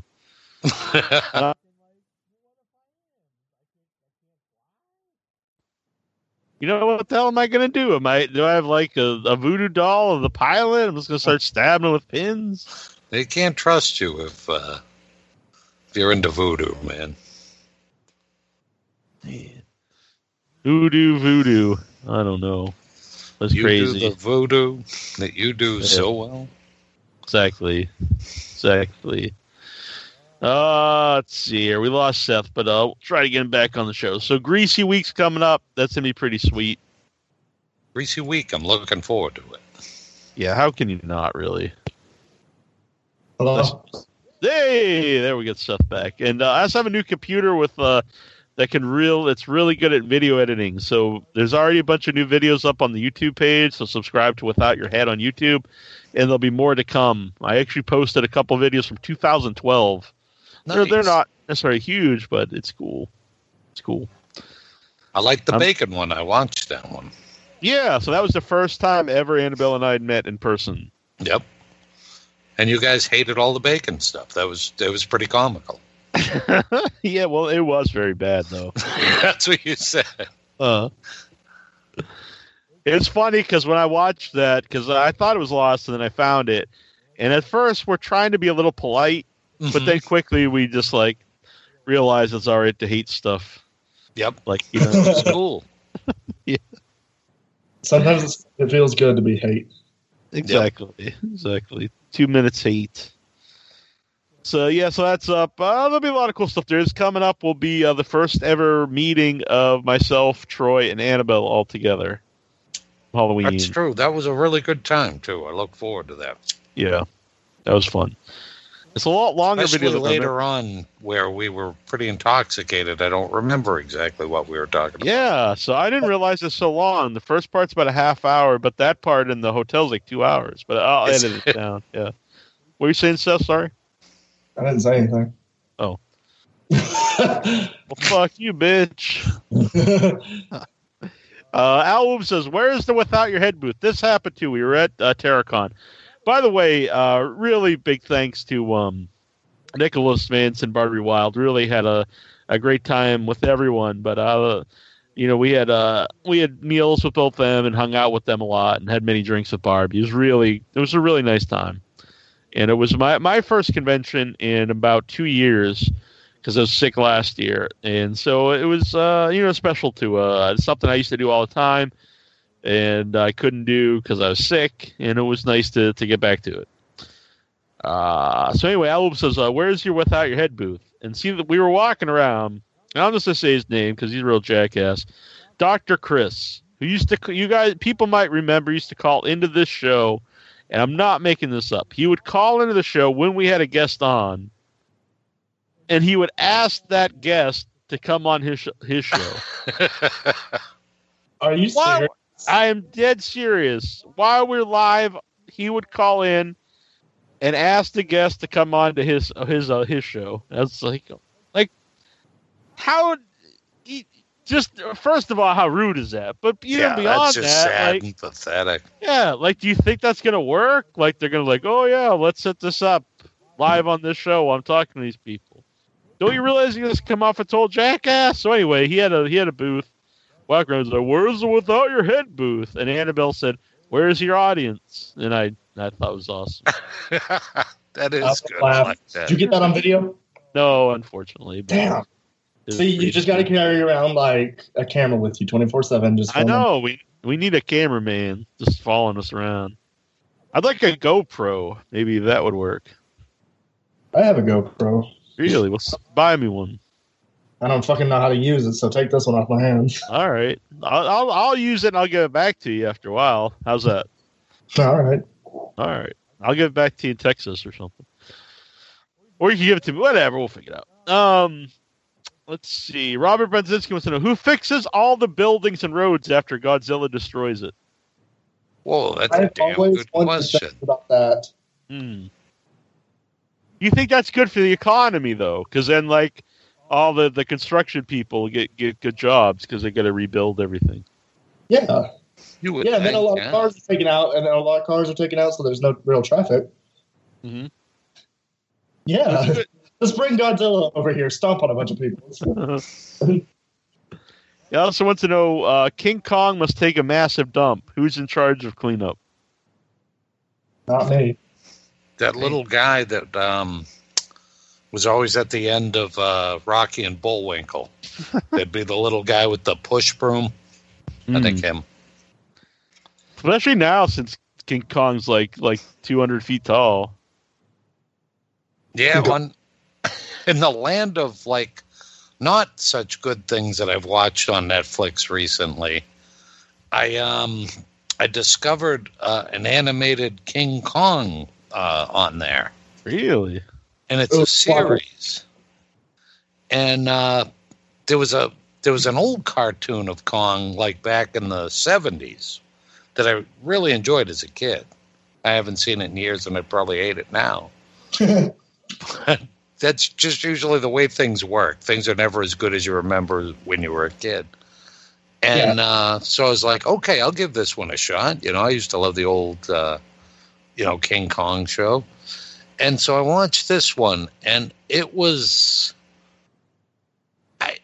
maybe it was aimed for like a much younger audience. It just came off as really insulting and stupid. I loathed it. I hated everything about it. And so don't watch it. I got through one episode. I just absolutely hated it. Mm-hmm. So stay away from the animated Kong show. Well, I've heard to stay after the credits of the new Kong. Something like big happens. Oh. And I've seen people liking the new Kong, so I'm in. I mean, I love the original King Kong. It's one of my favorites. So I definitely want to see it. I hope I'm not disappointed. I did that trying to keep an open mind.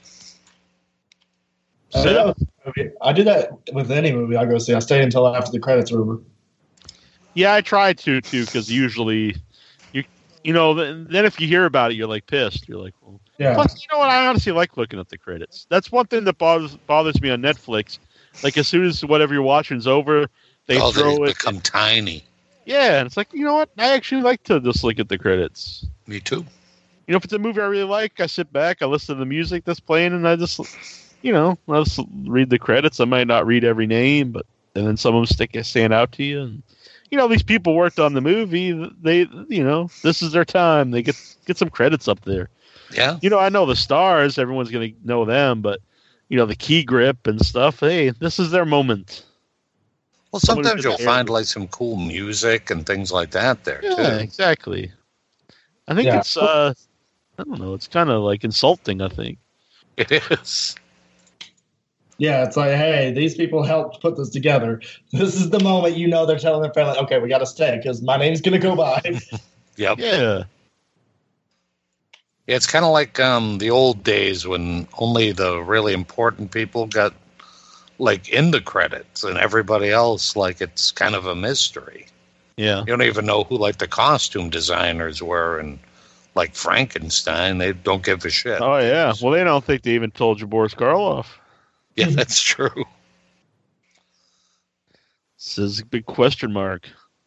But yeah, those old movies, it's weird how like little credits there are. Mm. And they're just lost to time. But then there are those movies that have so many people working on it that it's like 10 minutes of credits. And it's like, God. Right. Oh, yeah. When they have to go through more than one song, that's some long-ass credits. I should start doing that on videos. Go on.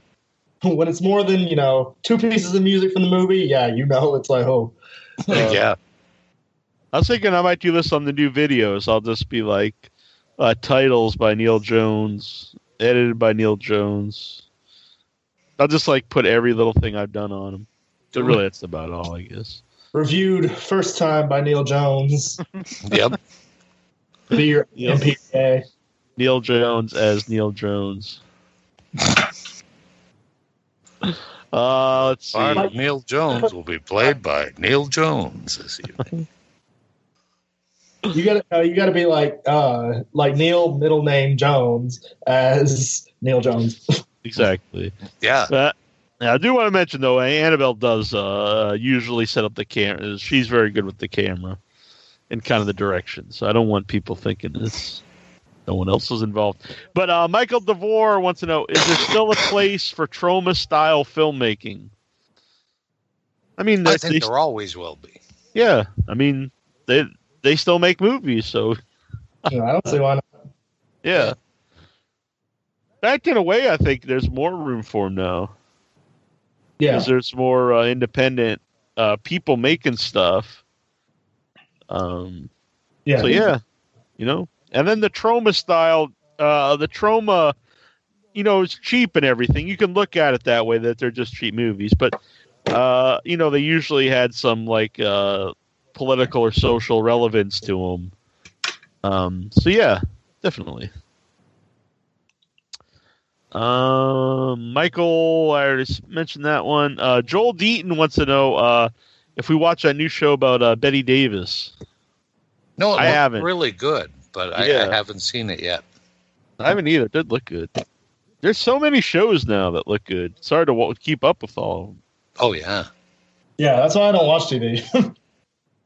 Yeah, just like Neverending. But the cool thing is, like, after a while, like, if you need something to do, you can, like, hey, I'll go watch, like, every season of this now on Netflix. Yeah, binge watching's a lot of fun. Mm-hmm. So, King Kong's so big in this. What does he eat? Those other giant monsters on the island. I don't think an ape eats. I don't think apes are carnivores. Yeah, but none are 300 feet tall either. Yeah. They should have giant banana trees in the movie. That'd be awesome. Just like, with like 50-foot bananas. See, I like everybody like associated with this movie. Everybody involved with it are all people that I dig. Mm-hmm. I don't know why I have this like weird feeling of dread. Yeah, I understand though. I do. I have a bad feeling about it too, but intuition. Yeah, I shouldn't feel like that because I love Hiddleston and Sam Jackson and John Goodman. So everybody involved in it, like I definitely like these people. Yeah, and it's good to see that Sam Jackson's getting some work because you never see him in anything anymore. That's true. It's only every other movie now that you see that he's in. Man, do you think he just lives in like a house made of gold? Sam? He might. Although Daniel Craig might, because didn't he get like 150 million for those last two James Bond movies? Yeah, and like they're offering him like some insane amount of money to do more. He doesn't want to do them, but they're wow. And I don't know, like if I'm the director and like, the guy's like, I'd rather slash my wrists than be in this another one of these movies. I don't think I'd want him in my movie. They're like, okay, screw you. Yeah. There's been 6 different people that have been Bond. I'm giving Idris Elba a call, like. Yeah. Getting a different. I'm giving Tom Hiddleston or Tom Hardy or somebody. I agree. And I actually, and nothing against him because I think to me, he's my favorite. Oh, I think he's the best one. Yeah. I mean, it's hard to say someone's better than Connery as Bond, but I think they're the best movies for me are with. They're more believable than the old ones. Yeah. Which I think some people, that's why they don't like him. Which I understand. Like, if you really like the old Bond movies, you like them for that reason. So then these are so different. But I don't like the old Bond movies for that reason. So these are better to me. I'm with you. We're going to have Barbara Magnolfi on the show in a couple weeks. She's from Suspiria, the Dario Argento classic. So that's going to be it's a pretty big interview, I think, for us to have on the show. Yeah, that'll be wild. Yeah. And that will all lead into Texas Frightmare weekend. That'll be our countdown because she's going to be there along with Dario. That's totally badass. I just think that's so cool. Yeah, so I'm gonna have to freshen up on some Dario Argento movies because I know Suspiria and a couple of his big ones, but I don't know. I haven't seen a lot of them. I'm not well versed in foreign horror, honestly. I don't know a lot of Italian horror movies. Just practice on your pigeon Italian. Mm-hmm. Just this is a spicy meatball. Exactly. They say that a lot. Yep. And God, what is it? What's the Godfather thumb one? I'm a not so smart. Exactly. That's all you have to do. Watch some old Marx Brothers things, hit him with the Chico, and he'll love you. All right. And see, I can get away with that because I'm half Italian. So that's right. Exactly. No one saying it's racist. All right, Seth. I saw you were going to put in a complaint. Fuck yeah. File that complaint.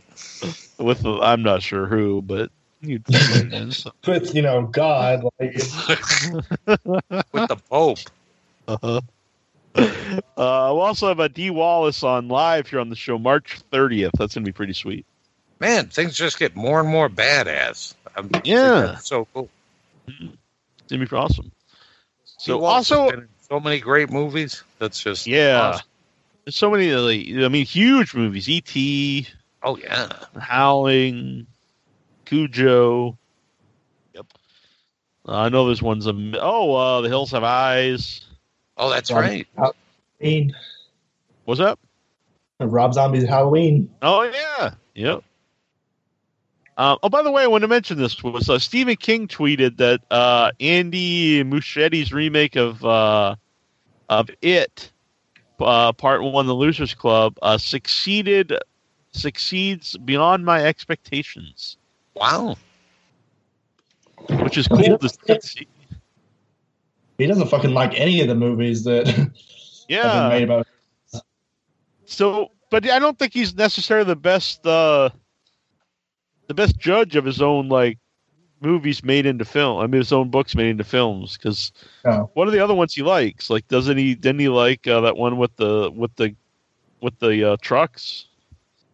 He did.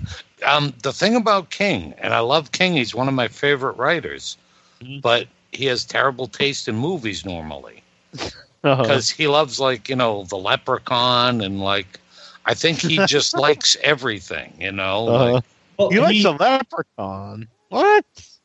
Mm-hmm. No one can. That's a movie. I'm sorry, Seth, to interrupt you. When they remade it the other year, or they rebooted it, whatever the hell you want to call, reheated it, and I saw people like, "Oh my God, they're remaking this legendary movie, this icon." Like, no, the movie sucks. Leprechaun's terrible. The fucking Leprechaun, folks. Hey, I will say the original Leprechaun movies blow Leprechaun Origins out of the water. Well, I mean, it's not. I don't even know. I mean, it's terrible. Set the bar pretty low. Yeah. My favorite is actually when he goes to the hood. I actually think Leprechaun in the Hood, man.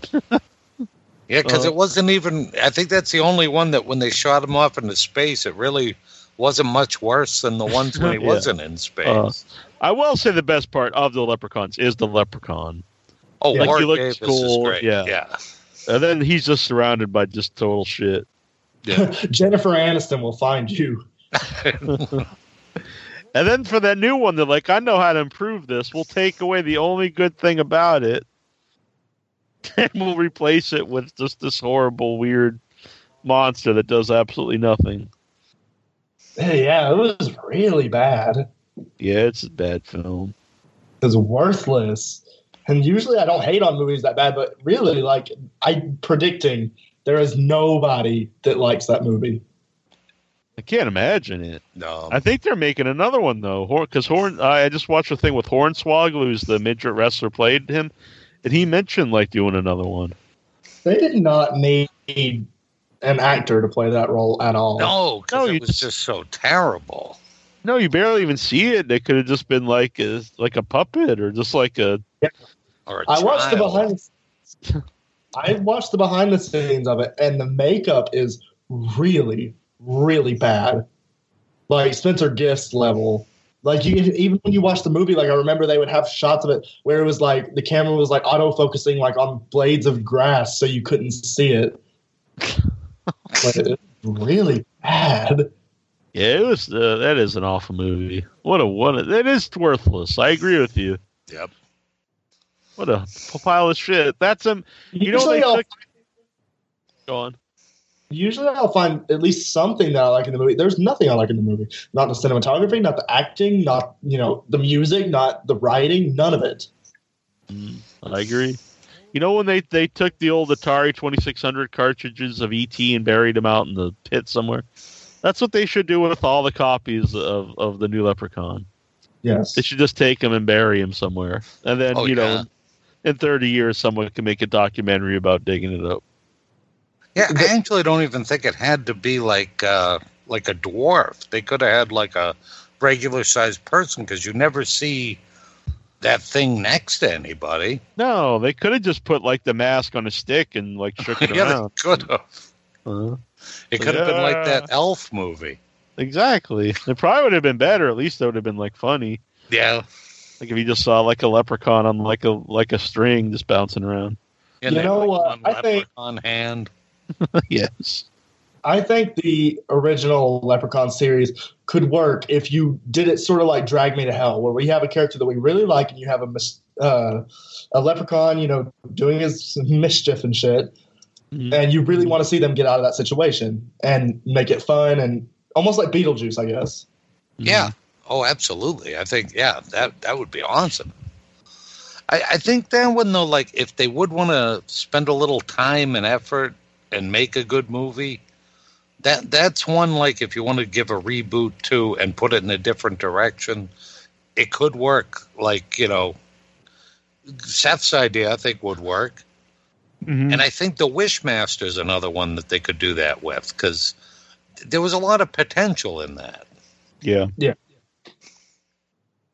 Yeah, there's some good stuff. It's just, I never thought it was very good, but, like, the guy looks cool, and just the idea I think is good. And Now, I will say his makeup job is, I would say, like, second only to Freddy Krueger. Like, yeah, I do dig his makeup.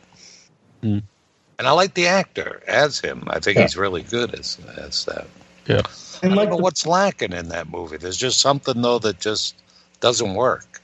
Yeah, the first movie, I think, is probably the only one that I still, like, enjoy. Like, I know it's not good, but, yeah, it's a fun. It's got a very confused tone throughout, because it's like it feels like a kid's movie for part of it, but then you have like the cop getting killed and getting his face ripped off. It's like very, I don't know, it's very like jarring. And that was the first one, kind of like, how Zombie and his Halloween added, like, all these old horror people. That movie's kind of the first one that has, like, there's a ton of like cameos. Wishmaster? Yeah. I haven't seen it for a long time. I'll have to revisit it someday. Yeah, but like, I think Tony Todd's in it, and all these people. The guy from Phantasm, the ice cream man. His name. The tall man. Oh no, yeah, I know what you mean. Yeah, the other guy, the guy with like the ponytail. Yeah, Reggie Bannister. Yeah, he's got a little bit part in it. There's a ton of people that make like cameos in that movie. Yeah, I want to mention sad news, because I was always a real big fan of him. Bill Paxton passed away. Yeah, that bummed me out too. I think if people know, like, most of his big movies, Aliens and Near Dark, and which I really like those movies. But if people haven't seen Frailty, I just think that's a great movie, and it's I don't a lot of people talk about it, but I always thought it was great. Yep, I agree. And he directed that one too. So if you're gonna watch some Bill Paxton stuff, there's the go-to movies. But if you haven't out there seen Frailty, check it out. It's definitely worth checking out. Yeah, I really dug that movie. And then everything he was in, he always brought like, a little bit of, he had that certain charisma about him. Oh, yeah. Yeah, he's kind of goofy, but yet, like, not too goofy where you're just like, this guy's kind of an idiot. You know what I mean? Yeah, that you wouldn't take him seriously at all. Like, I loved him. If you ever watch the second season of Agents of S.H.I.E.L.D., he's like in it that entire season. He's great. Oh, really? Yeah. That might have been the last thing I saw him do. Yeah. I'll check that out.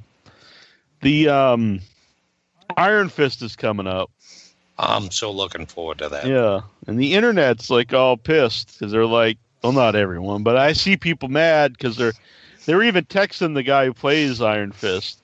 Or they were tweeting him about how they're whitewashing Iron Fist because he's not Asian.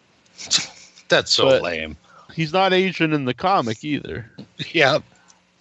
Well, it's probably one of those things, like if, during the casting call, if the, thousands of people that they brought in to try out for that part, if one of them was the best at it and happened to be Asian, they probably would have went with that person.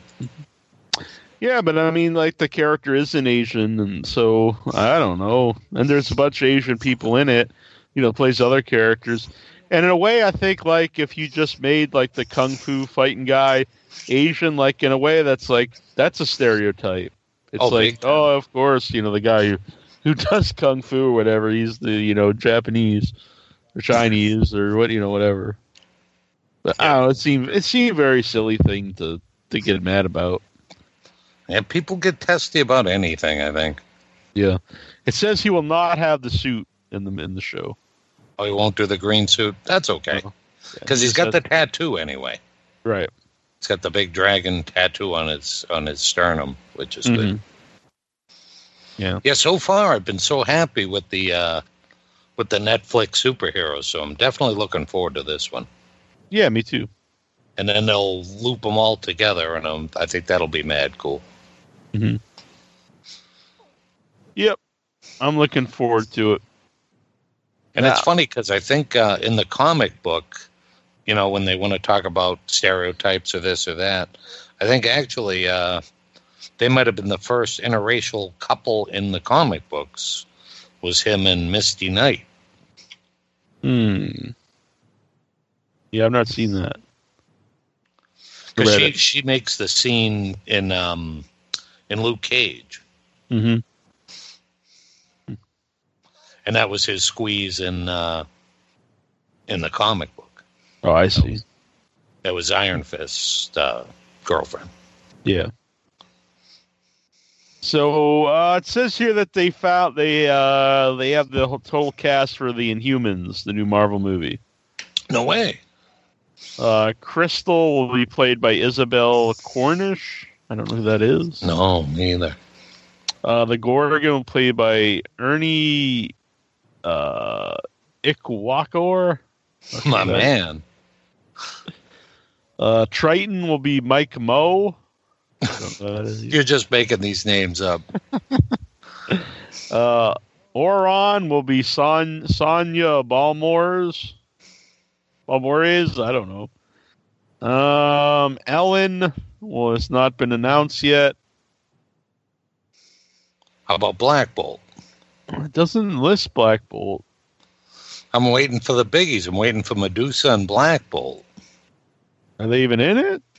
I don't know. They should be if it's the Inhumans. Yeah. You didn't mention Karnak or the two of them. As long as it's got Lockjaw, I'll be a happy guy. Yeah, it says Lockjaw will be a CGI character. Okay. I think he probably has to be. Mm-hmm. Does he speak? No. All right. No. He just teleports. Okay. He's got the cool tuning fork on his head. Do you think they'll hire like a big actor and pay him $20 million to bark? Vin Diesel's going to be. Yeah. It's like, man, that's a great bark by Vin Diesel. See, that's my only beef, and I have nothing against Vin Diesel. I'm sure he's a wonderful guy and stuff. Mm-hmm. But in the Guardians 2, he's the highest paid actor in the movie. Mm-hmm. And I can see, like, in the first one, because, he does have the name value, but he repeats the same thing over and over again. And, that's fine. He emotes differently. And but this one, he's Baby Groot. Mm-hmm. And so they have his voice digitized anyway, because he sounds like a chipmunk. He's like, I am Groot. And so you can't tell me Vin Diesel's putting, a really big spin on this. Like, it could literally be anyone that they synthesize their voice to be Baby Groot. Yeah. So I just don't really understand that. Mm-hmm. I agree. On IMDb, they list more people, though. I have not heard of any of the people. But Karnak is Ken Leung. Triton, I said that one already. Black Bolt is Anson Mount. And Medusa is Serinda Swan. So this is a show, not a movie. Oh, it's a show? Yes, there's 8 episodes. Oh, wow. Is it a Netflix thing, or is it going to be like on... I don't know. It doesn't say here. Well,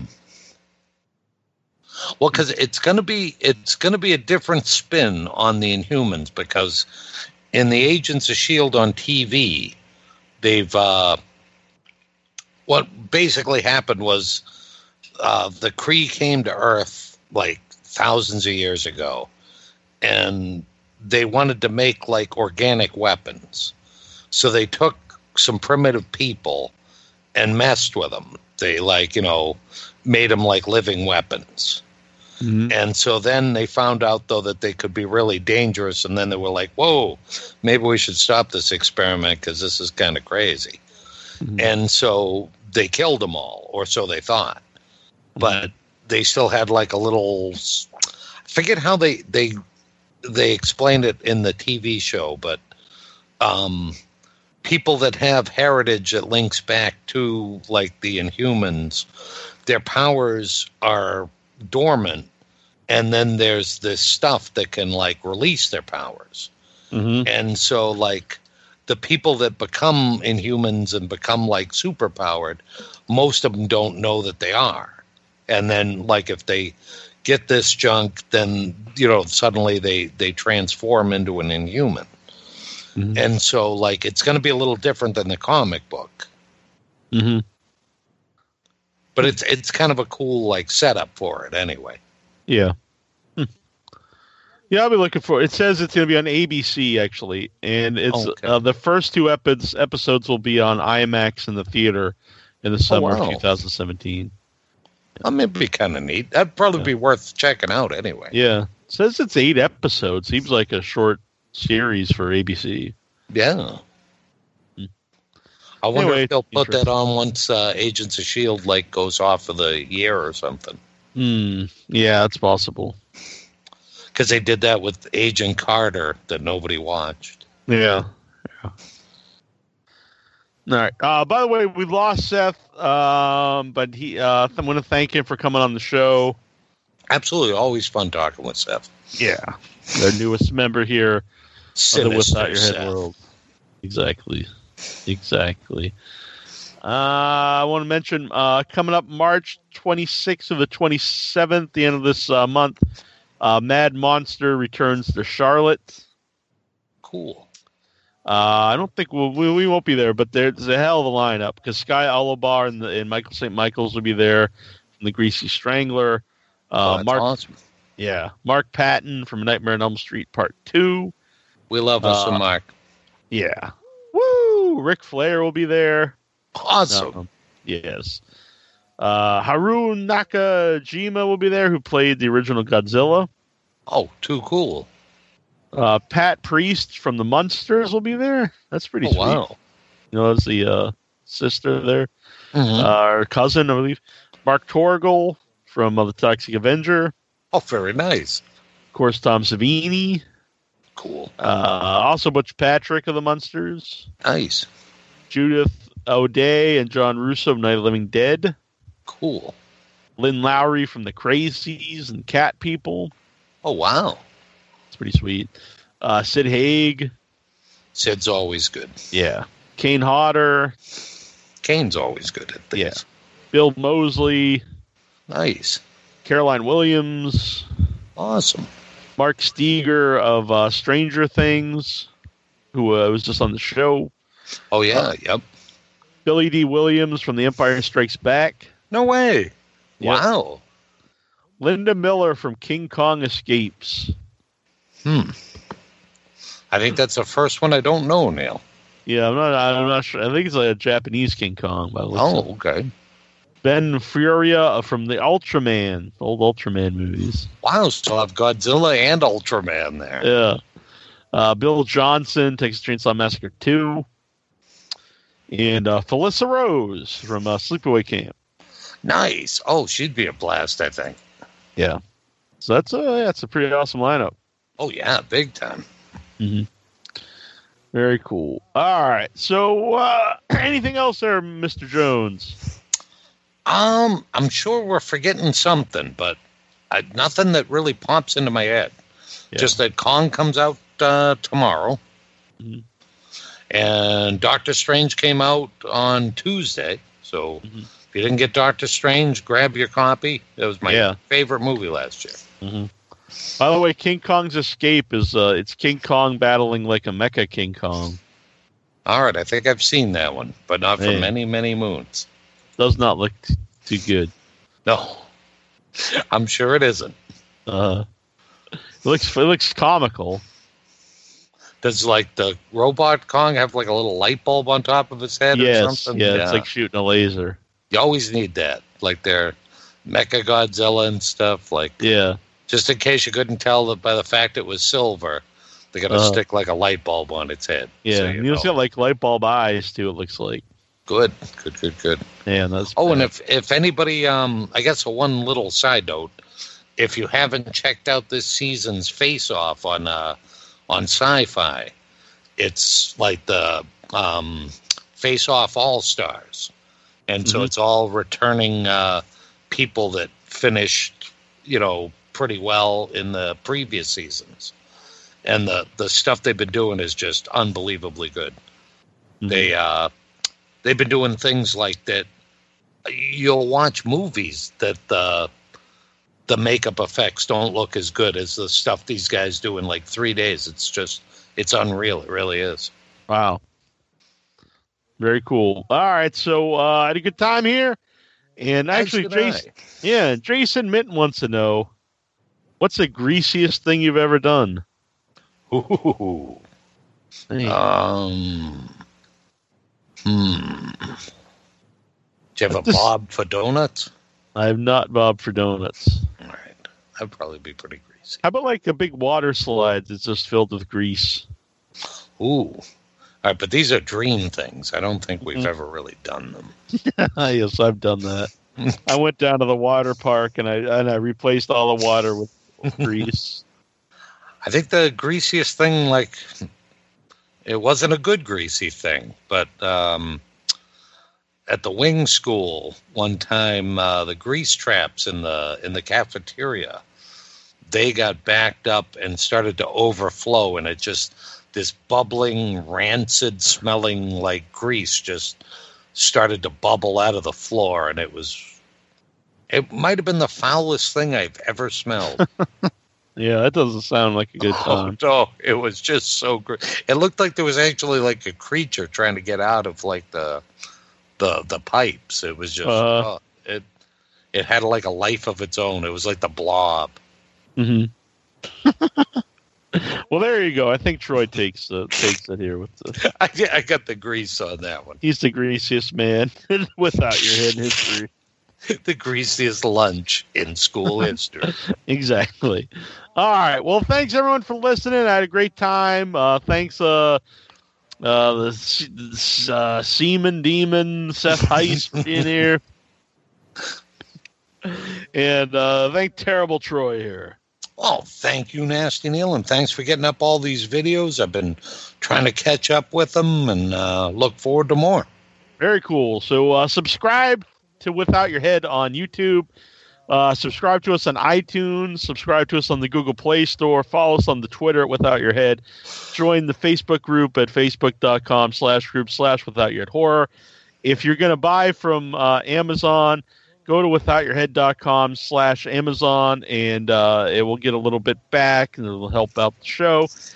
And also check out withoutyourhead.com/store and get all your cool tees. And if you send in a picture wearing one of the T-shirts, I will send you a matching button. Oh, so, that's awesome. Yeah. And I'll tell you, look cool in those shirts, because, like, I just saw the Nasty one in his shirt, and it looked totally cool. Yeah. You're very happy. Yeah. And a big shout out to Dustin Nance. He's a good man, longtime listener and supporter of the show, and he's getting the shout out of the week, Dustin Nance. Awesome. All right, now we laugh. If